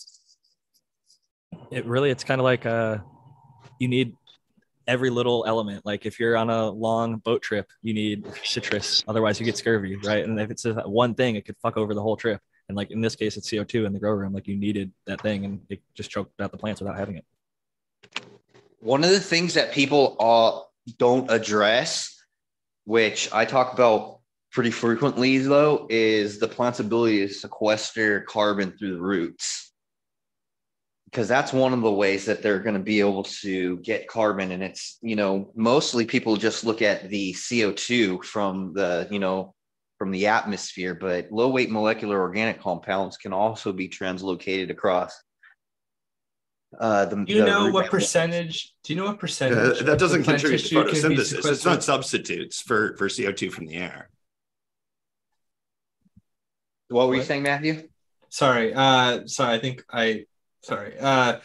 curious what the, do you happen to know, it's okay, this is sort of but you read all this research about it. Do you know if, what percentage of the plant tissue can be sequestered from the soil or the substrate, from the roots? The percentage, I'm not sure if I've seen analytics on what percentage of Like, do you think it's a lot of interesting. carbon? It probably Well, depends a on how little much bit. carbon is Yeah. in your soil, in your medium, right? Like Brandon has this There should be a lot. carbon product. I mean, he's adding like liquid carbon to his, his medium. So it could be a totally different thing than we're all experiencing not using those liquid carbon products, right, Brandon? Don't you have those liquid carbon products now? Yeah. does, So I think, the smart carbon, the humate fertilizer, it's pure carboxylic acid, and then it's reacted. I'm not going to tell you guys what the catalyst is, but it's another organic compound that has a nitrogen complex in it. And so when you add the carboxylic acid and the catalyst, it actually chelates all of that, the nitrogen in the complex, and then all of the rest of the minerals are chelated to form a carbon chelated product that is essentially the carbon that's in there is going to be able to be available to the biology and the plant as well to form like these low weight molecular carbon complexes. I'd have to ask. What are But some? I did yeah. I What are did some read of those substances? And isn't everyone's soil carbon? Like, I mean, isn't even cocoa carbon? Everything that we're putting in is essentially carbon. Like, carbon's the most common element. Yeah, so all of the things like your oxalate, citrate, there's a whole list. I have to look them up in my in my microbiology book, in my biochem book. But those compounds are beneficial, and some of them, again, they'll assist with like pulling other elements in, and so it'll be like a mineral nutrient that's attached to carbon. There's a research paper out there, and I'll find it in my Dropbox and I'll put it in the chat.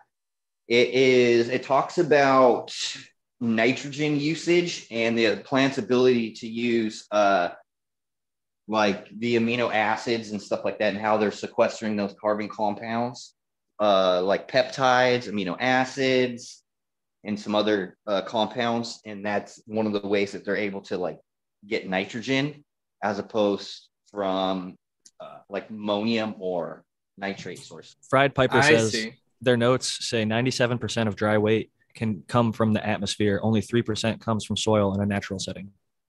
Probably depends on some factors. Dr. Coco, the type you of sound plant, like, I would imagine. It sounds like you had an interesting question.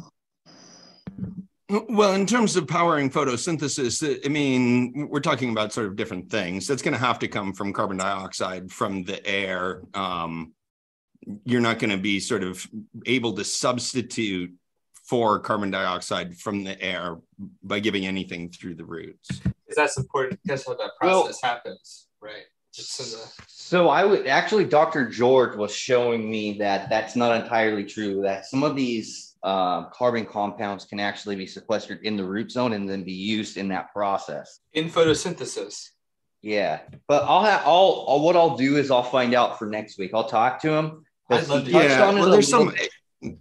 Okay, I'm fine with doing. I mean, I think the 97%, 3% in terms of dry weight sounds familiar to me as well. And I think that, if we're talking about those kinds of ratios, yeah, I don't have anything to sort of really push back on that. But I wouldn't. It sounded like it came up in the context of not having adequate atmospheric or carbon dioxide concentrations in the air.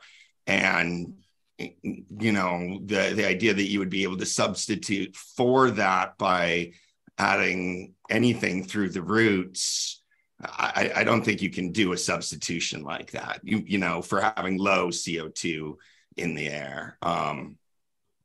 That's more what I was trying to say. I think that's fair. I mean, looking at that ratio, even if it was 90-10, like a 10% is not going to cover 90 if it's not there. The 90 needs to be there. And St. Bernard's observation booth followed up by saying, considering that 97% is N, C, H, that is probably pretty close. And I think they're talking about the atmosphere, 97% nitrogen, carbon, and hydrogen.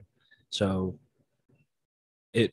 Yeah, but bring your data. Okay, so Brandon, there's a PDF file on Google. It's called Large Scale Sequestration of Atmospheric Carbon via Plant Roots in Natural and Agricultural Eco-Agrosystems, Why and How. And it goes and says, the soil holds twice as much carbon as does the atmosphere, and most soil carbon is derived from from recent photosynthesis that takes carbon into the root structure and furthermore in below ground storage via exudates.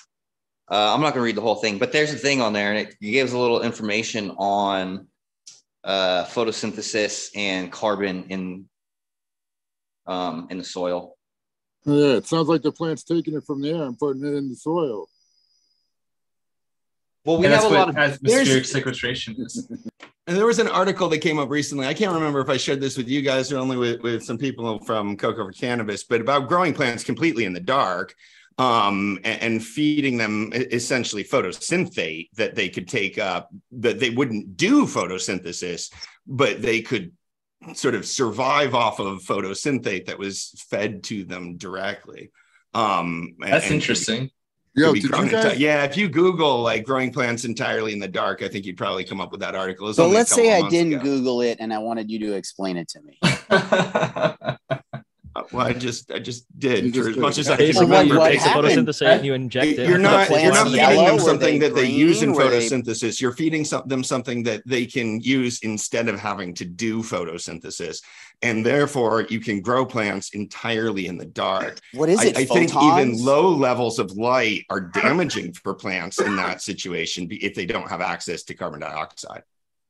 Okay, I'll have to look it up, I guess. I hate to interrupt, but did you guys happen to see that Dr. White and then Jeff Rosenfels reiterated it, how basically every plant has nitrogen fixing bacteria in its leaves, and cannabis actually has it in the trichomes itself. It's crazy. Yeah, I've seen some research about that. Yeah, although they're not in the same group. They're a different kind of bacteria, right? They're not I asked rhizobia. He never said what species or what type of bacteria. I asked in the comments, and no one has gotten back to me. But I'll put the link of the YouTube presentation. Oh, and also, Tao, you linked something earlier. I couldn't pull up. I wanted to. It was a more modern UV study that you wanted to kind of. Oh, does that link not work? Yeah, I could put that in the link was broke. And all the chats as well. I'll find it again. Oh, what did I just? Yeah, I'd love to. If you just share screen, that'd be the easiest way, I think, on that one. But the thing that Jeff Lowenfels was talking about definitely sounds interesting. My understanding previous to that was that trichomes are sort of separate from the plant material for a reason, and that's because like the question earlier was alluding to, are terpenes and cannabinoids defense compounds, and they can be so much so that they can be toxic to the plant. If THC was within the plant tissue, it could actually cause problems to the plant tissue. That's why it's stored in a trichome on the outside of the plant cell, not within the plant cell wall. Yeah, that's what I've read in my lookings into like trichomes and their development of different metabolites. It's very interesting when you look at it that way. And that's, I think, pretty common across all plant types, because trichomes, for those who don't know, you can find them on tomatoes and other plants too. So trichomes are pretty common. If you grow tomatoes and you work on a tomato plant, you know it for the rest of the day. You'll smell like a tomato. That's trichomes all over. Do you have a favorite tomato? As a kind of offbeat question, because I know a lot of people like to grow tomatoes as well. My tomatoes are my favorite tomatoes. Any ones that show up. No, man, I plant literally this year. I planted 4 tomato plants, and I have probably 30 because if I get a tomato that I don't think is good enough to eat, or there's something wrong with it, like there's a evidence of a bug crawling in it or it's split or something, I'll just throw it. Just throw it into a fucking flower bed or throw it into a fucking whatever. And so this year I had a whole vegetable bed completely overrun with tomatoes that I planted several years ago. And then I had my herb garden is now just sprouting up with tomatoes, and I'm not sure why it took so long for them to come up. So I have tomatoes every day now, like a mass amount of tomatoes. So I don't really care what varieties, but I love a mix to have the big fat tomatoes that you can cut up and put on, slice up, and then just put some pepper on it and eat them raw. Or, like a beefsteak. Yeah, like a beefsteak, something like that. Or that's like a full term tomato, and then you've got the smaller, like those are honestly my favorite because those produce forever. They just keep producing, and they produce a lot, and they're easy to make a lot of different recipes with. Easy to deal with. Literally, the Sun Gold variety is really good. It's a sweeter one. It turns more orangey red than red. And then another one that I really like are called the Midnight Snacks. So they have like the purple black tops with the reds will start green, turn red.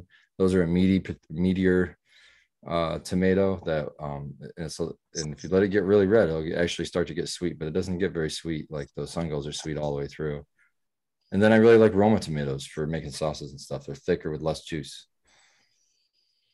Because all you do to make sauce is just boil down tomatoes. It's all you got to just take the skins off and boil the tomatoes down, and you make a thick ass sauce. It's easy as shit. But if you use juicy ass tomatoes, it takes a while. So you get those Romas that are thicker, and it doesn't take as long to make your sauces. I gotta say, I'm a little bit proud of my brother. He finally got into the growing his own food. He's got tomatoes kind of taking over his backyard. He's growing a bunch of stuff and seeing what works. And he just sent me a video earlier today, and he's like, "Dude, these tomatoes are just everywhere. They're like falling over, but they're still growing and producing." Yeah, this is like one of his favorite things to eat, and it's cool to see him get excited about growing his own food. That whole victory garden concept. He's got a nice big backyard, so he's kind of working through little sections of it and growing different foods. So I'm always encouraging people to grow whatever they can. Whether it's mint, herbs. Start with one thing. People get overwhelmed with gardens. I always encourage persons start with one plant. Start with like a fucking tomato, or start with whatever you want, whatever you like to eat. Start with something you'd like to eat for sure. And then the next year, if you really like that plant, say how many plants do I need to grow a year's worth of that, and how do I store it and make sure that I never have to buy it again. And then when you get good at that, you can move on to another plant, and then you just add one at a time, and that way it's not overwhelming. It's a good philosophy, even with cannabis. Start small, learn it, master. I think most cannabis growers I know, a lot of them at least, they learned to grow plants through growing cannabis, which I think is just so fun and funny. But like then they can go on to grow tomatoes, and then they can go on to grow all these other plants because now they figured out soil or whatever, keeping the plants healthy and all that good stuff. Absolutely. But yeah, I just love the same freeing feeling I get when I started growing my own cannabis and took control of my own medicine. You get the same feeling when you can produce your own food and you don't feel like you have to go to the store. You can actually make the actual shit you buy at the store. You can make that shit. Even better, dude. Way better when you grow it at home. Tomatoes so much better. Oh my God, it's night and day. And do you have any tips for canning for the people out there? Because I know that, or not canning just specifically, but you said long-term storage. Yeah, I mean, I'm still, that's my struggling point now. I'm really doing pretty decent at growing the shit, but as matter as canning it is different. So my tip is if you don't know about canning, to do it really right, you need to have some kind of a pressure cooker or some way to put some pressure on it. So until I get one of those, I'm doing things like juicing, which you can use a lot of vegetables and you process a lot of vegetables into a small space and drink that. Also sauces, like I love doing tomato sauces, and I made chili, and all I did was just put a bunch of fucking tomatoes in a pot and boiled them down, and then added my chili spices and some meat and some other vegetables, and bam, that was the best chili I ever had. So it's a crazy shit you can do with just grabbing raw vegetables and throwing them in a fucking pot. That's awesome. I love chili. And as a tip for you, before you get the pressure cooker, my grandparents and great grandparents, they did not have the technology and tools and funds available for stuff like pressure cookers. Maybe they could have, but they just used a tall ass kitchen pot, filled it full of water, got it boiling nice and hot. Yeah. And certain foods have different canning times. So like tomatoes, I think you will like boil them until you hear like the mason jar makes like a sound. It like literally makes a pop. But some stuff you can actually do shorter, and it's just about getting good pressure on there, and you can like check to see if it actually got canned, like the seal and everything, because it won't. It creates that little vacuum. It sucks itself in, and yeah, it's definitely a good piece of advice. I'd almost wonder what would happen if you canned cannabis. Like with the heat and everything, it would almost be like a Malawi cob or something, like the low oxygen, high heat and pressure. Canning is not the only. I mean, another good way is pickling. That can be done really easily, and you can pickle other things besides cucumbers. You can pickle almost any vegetable and try that. That's fermenting, and that's kind of near and dear to a lot of the cannabis farmers' hearts. Also, drying. Lots more flavor there too. Yeah, and someone I wouldn't give them credit. Somebody in chat brought it up about drying. I can't find it now, but yeah, you can just dry stuff with food dehydrators, or just do the traditional way and lay it out in the sun, man. You can dry stuff, and then this is really traditional way, like herbs are preserved. And then you can take those and crush them or grind them if you want to make a powder out of them. You can even do that. And you can really. They hang some herbs like cannabis, like how some people do that. I saw one person, they literally tie a string around the stalk. They like put a little nail on their wall and they hang it up upside down and let it dry. Just like a lot of people would dry their cannabis. I tried dill that way. Yeah. A lot of herbs in Italy. I think fresh herbs like oregano and the basil and stuff, if you have that and like throw a little bit of it and you like clap it even like in your hand or some mint and stuff and throw that onto like a pasta, it just can add so much flavor. It's insane. Oh yeah. But if you're not keeping it six. 60-60, bro, that shit's whack. You got to preserve those terpenes in that basil. Nope. But that's it, Spartan. We've got 15 minutes left, which is about the time that I let you go refill your tray, take care of the dogs, and do all that good stuff for the Michigan Bros Grow Show. So any final thoughts and shout outs? I just want to shout out the whole cannabis community. And I just think we need to come together and just be positive. It's really easy to be negative in the community. It crops up here and there. And I see it here and there and I try to ignore it. But I think the best thing is to, rather than ignoring things that are negative, is to just push positivity. So when you see a negative experience, you see a negative, somebody being negative, approach them out of love. Don't ignore them and give them the validation. They just want to be seen. So hold that mirror up in front of them and show them what they're doing. And hopefully everybody will be better for it.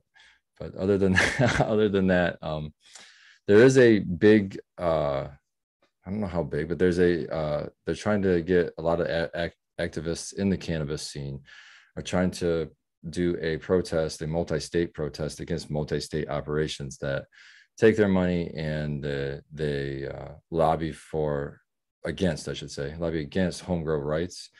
And it's being spearheaded by a account on Instagram called Let's Get High with Cats. Getting high with, yeah. That's what it was. Surely Getting High with with cats. Yeah, dude, I just got into that chat. Yeah, I was Okay. gonna shout them out too. Fuck yeah. Yeah, so if that's something that you guys are interested in, it's coming up soon. I think the first week or second week of September. It's going to actually the whole month of September, but it's going to be spread out depending on state. They're trying to get different activists to hold a rally or a protest in front of whatever. The ideas are out there at a MSO's storefront or even at a Capitol, a government Capitol building, something like that. So if that's something you guys are interested in, to reach out to that account and you can get involved. And I thank you for it. And I just hope everybody keeps growing. That's really what I want. I think that's how we win. Everybody just keep growing. Who gives a fuck what the corporations do?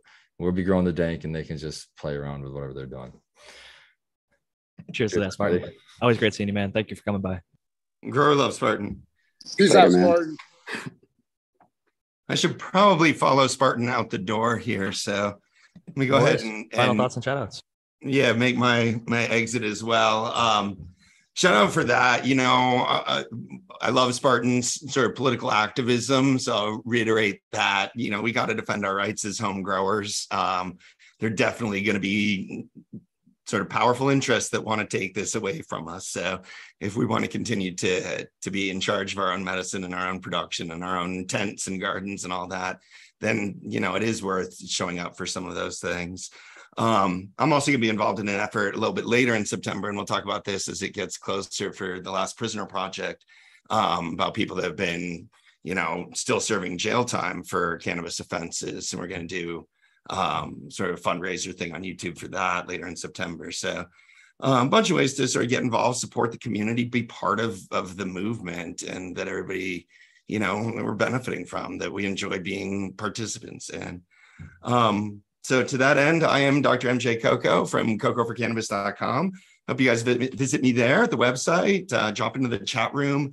There's always people there that are happy to help you out with your plants, read our articles, join the Plant Training Grow Challenge, which is starting now, and we flip our plants on October 1st. We've got our first giveaway coming up on September 1st. So there's still time to get in and get involved in that. Check out my YouTube channel at Dr. MJ Coco. I'm on IG at Dr. MJ Coco, and I'm here every week on our Growing with My Fellow Growers chat. So thanks to Jack. Thanks to the rest of the panel. Happy to see you, ATG, whenever you can drop in and grace us with your presence. Thanks for chatters, keeping us interested with all of your questions this week. And I'll see you guys again next week. Peace out, Cheers, Doc. Doc. And I'm definitely Later, looking forward Doc. to, I think we're going to do a episode of this show for the Last Prisoner Project as well. Smart Poker just linked it in chat. He's the one who actually made me aware of this. And I do want to, be a small part of committing our content to getting over there and helping out in any way that we can. Because I do think, as somebody who's been in prison for cannabis, it's bullshit. So, we need to make sure that everybody has their freedom, especially nonviolent cannabis offenders. So cheers to As that. a cannabis user, if you can't get motivated about this, I mean, a lot of us came through where we were like one step out of jail or did some time in jail or whatever for cannabis stuff. And there's some people that are still in jail for shit that's totally legal now that we're all benefiting off of, that we're all enjoying. And they're still sitting behind bars. So let's raise awareness of that. Let's try to right some of these wrongs that aren't just historical, but they're ongoing. And yeah, as a part of the cannabis community, I think that that's something that we certainly can get behind. So So hope to important. see a lot of you there. And that's great that we'll be participating in that. Thanks again, Doc. That is great work. Grow love. Grow love. I mean, honestly, ultimately, I just want to say this, that overturning that aspect is, in many ways, I think it might be foundational for a lot of, getting rid of a lot of the other barriers that we see in the cannabis space and the cannabis community. Having to acknowledge this is probably one of the reasons why things are so slow going, because it's incredibly hypocritical, and you can't really politic your way out of it very, very well, I think. So the more pressure we put on a pain point, I think collectively, I think that it could be highly useful, highly helpful for us. Absolutely. And I mean, it's ironic because you've got like Glass House Farms is this guy, Kyle Kazin, who's a former LAPD drug enforcement division guy who is raiding cannabis grows and is partnering with Seed Junkie. And yeah, it reminds me, different world. Do you see Nelson's memes on that shit, dude? This is so great. Is that Seed Person One? He's just been killing them. Oh no. I mean Poetry of Plants. Poetry of Plants. Sorry. Yes, that's what I was talking about. Yep. He's Going on got Potent Up. That's like one of the best meme accounts I've ever fucking seen. Like they just come creative, like rapidly, and just high volumes of good quality. So like, the very way that specific memes. The way that he does that is his whole crew writes memes for him. They'll submit and he'll post the good ones. He's talked about it on a podcast before. Okay, that's that's cool. interesting. I was going like, to say it's amazing. I do all my own. I'm just saying. When Jungle Boys were being raided, I think in LA or maybe, Yep. I think that's where it was. Yeah. I remember there was a video where somebody was saying that one of the police folks was like, oh, how much is it to grow or whatever. They were like just asking them questions, like as they were like just like handling all of their product. And I just felt like that was like just incredibly insulting. And it's like, it's just, do you understand where I'm coming from? It's, I mean, it was dirty. That was super dirty. And they're probably now trying to get into the space and then compete against them. And we're probably inspired. Maybe they're related to that Kazin guy who's got Glass House Farms, who's another legal business. I saw Jungle Boys just opened up in Florida, which is pretty fucking crazy because they only have X amount of licenses in Florida. They're one of them, I guess.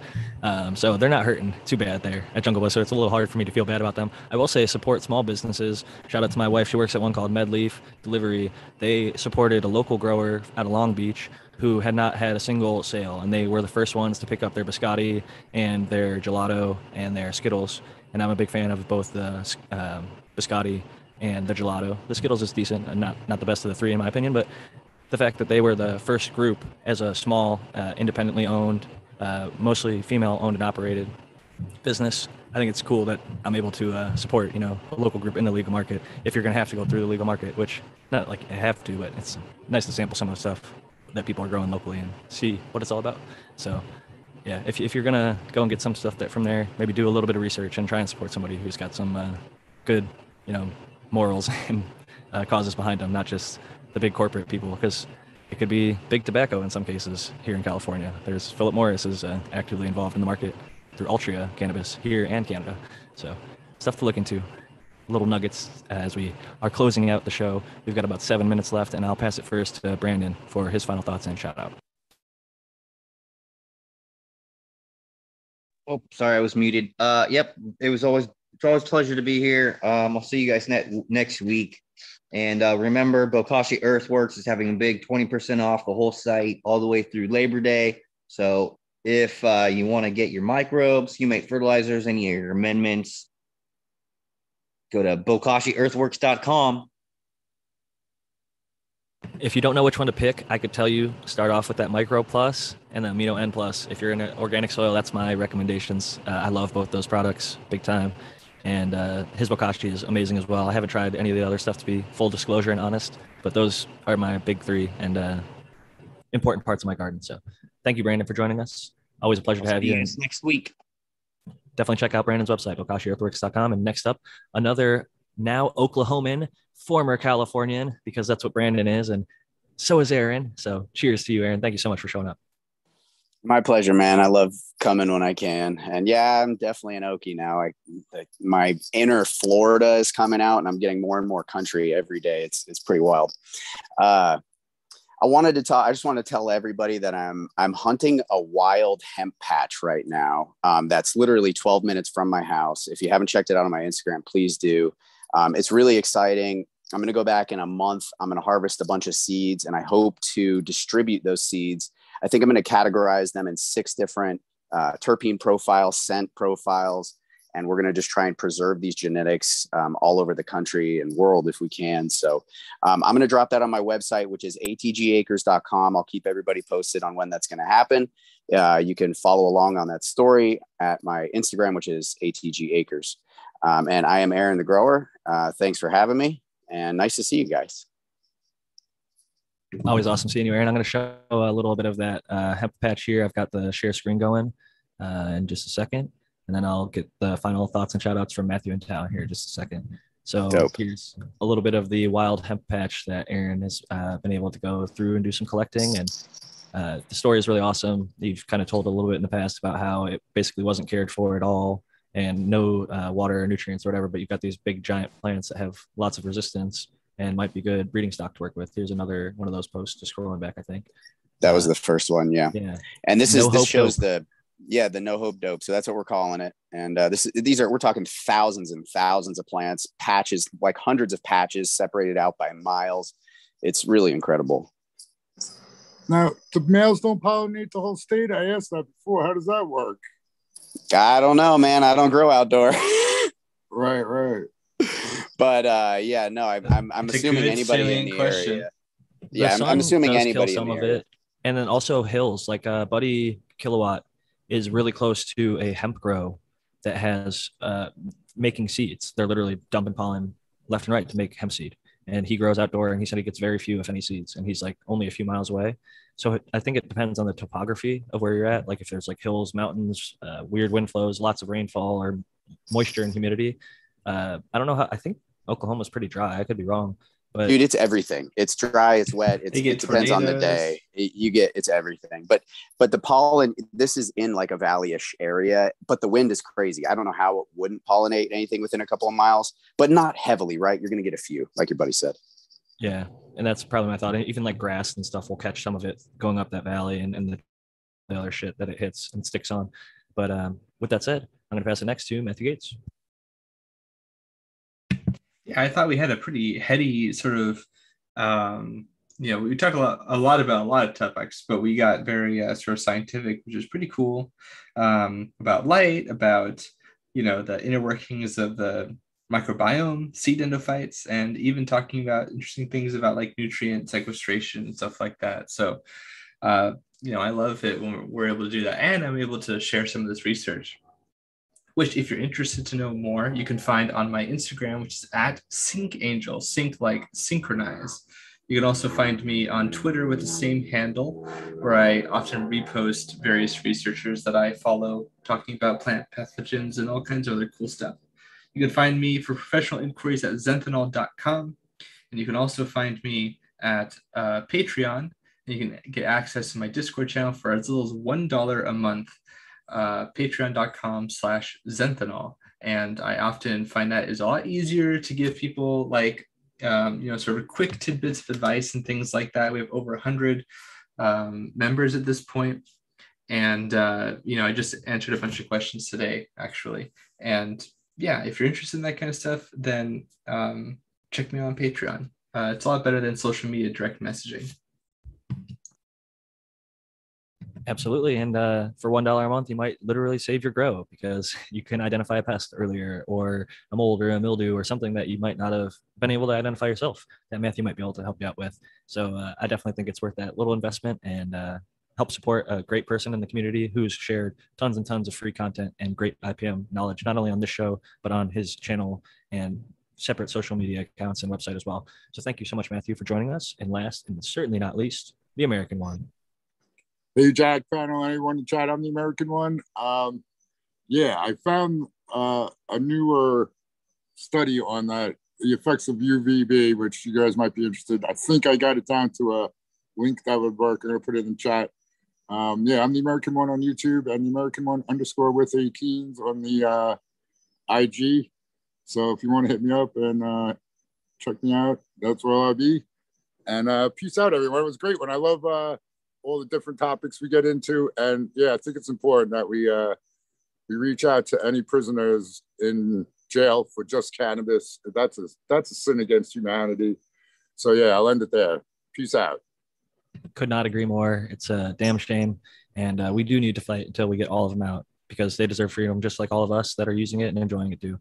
And even if you're not profiting off of it, I think just as a user, it's a noble cause. If you can make any little bits of change towards, then it's good to do that. And I guess myself last, I've got at Jack Greenstock here on Instagram, and Jack _Greenstock is my backup account there. That's my name on Twitter as well. And if you want to contact me on a cannabis friendly social media website or app, check out Cannabuzz. And last and certainly not least, if you want to email me, if you're not on any social media, jackgreenstock47@gmail.com. And if you really are struggling to contact me, 50strains.com, you can message me through there, or you can get a copy of my book, 50 Strains of Green. Still working on purple. I've got a little bit more time away from work right now that I'm actually able to sit down and do some of the research on that book, because as I've mentioned in the past, want it to be accurate. So I'm going to do as much research as possible and try and just publish it one time and not have to make too many amendments or changes to it, and show lots of love and respect to all the breeders who've made amazing work. With all that said, it's been a great week. Thank you all for the questions in the chat. Thank you, everybody who listens live and afterwards on YouTube, as well as the podcast listeners on whatever podcast platform you prefer. So with that being said, Jack Greenstock signing out. Peace and love for Dr. MJ. Growers love everybody. Catch you all next week.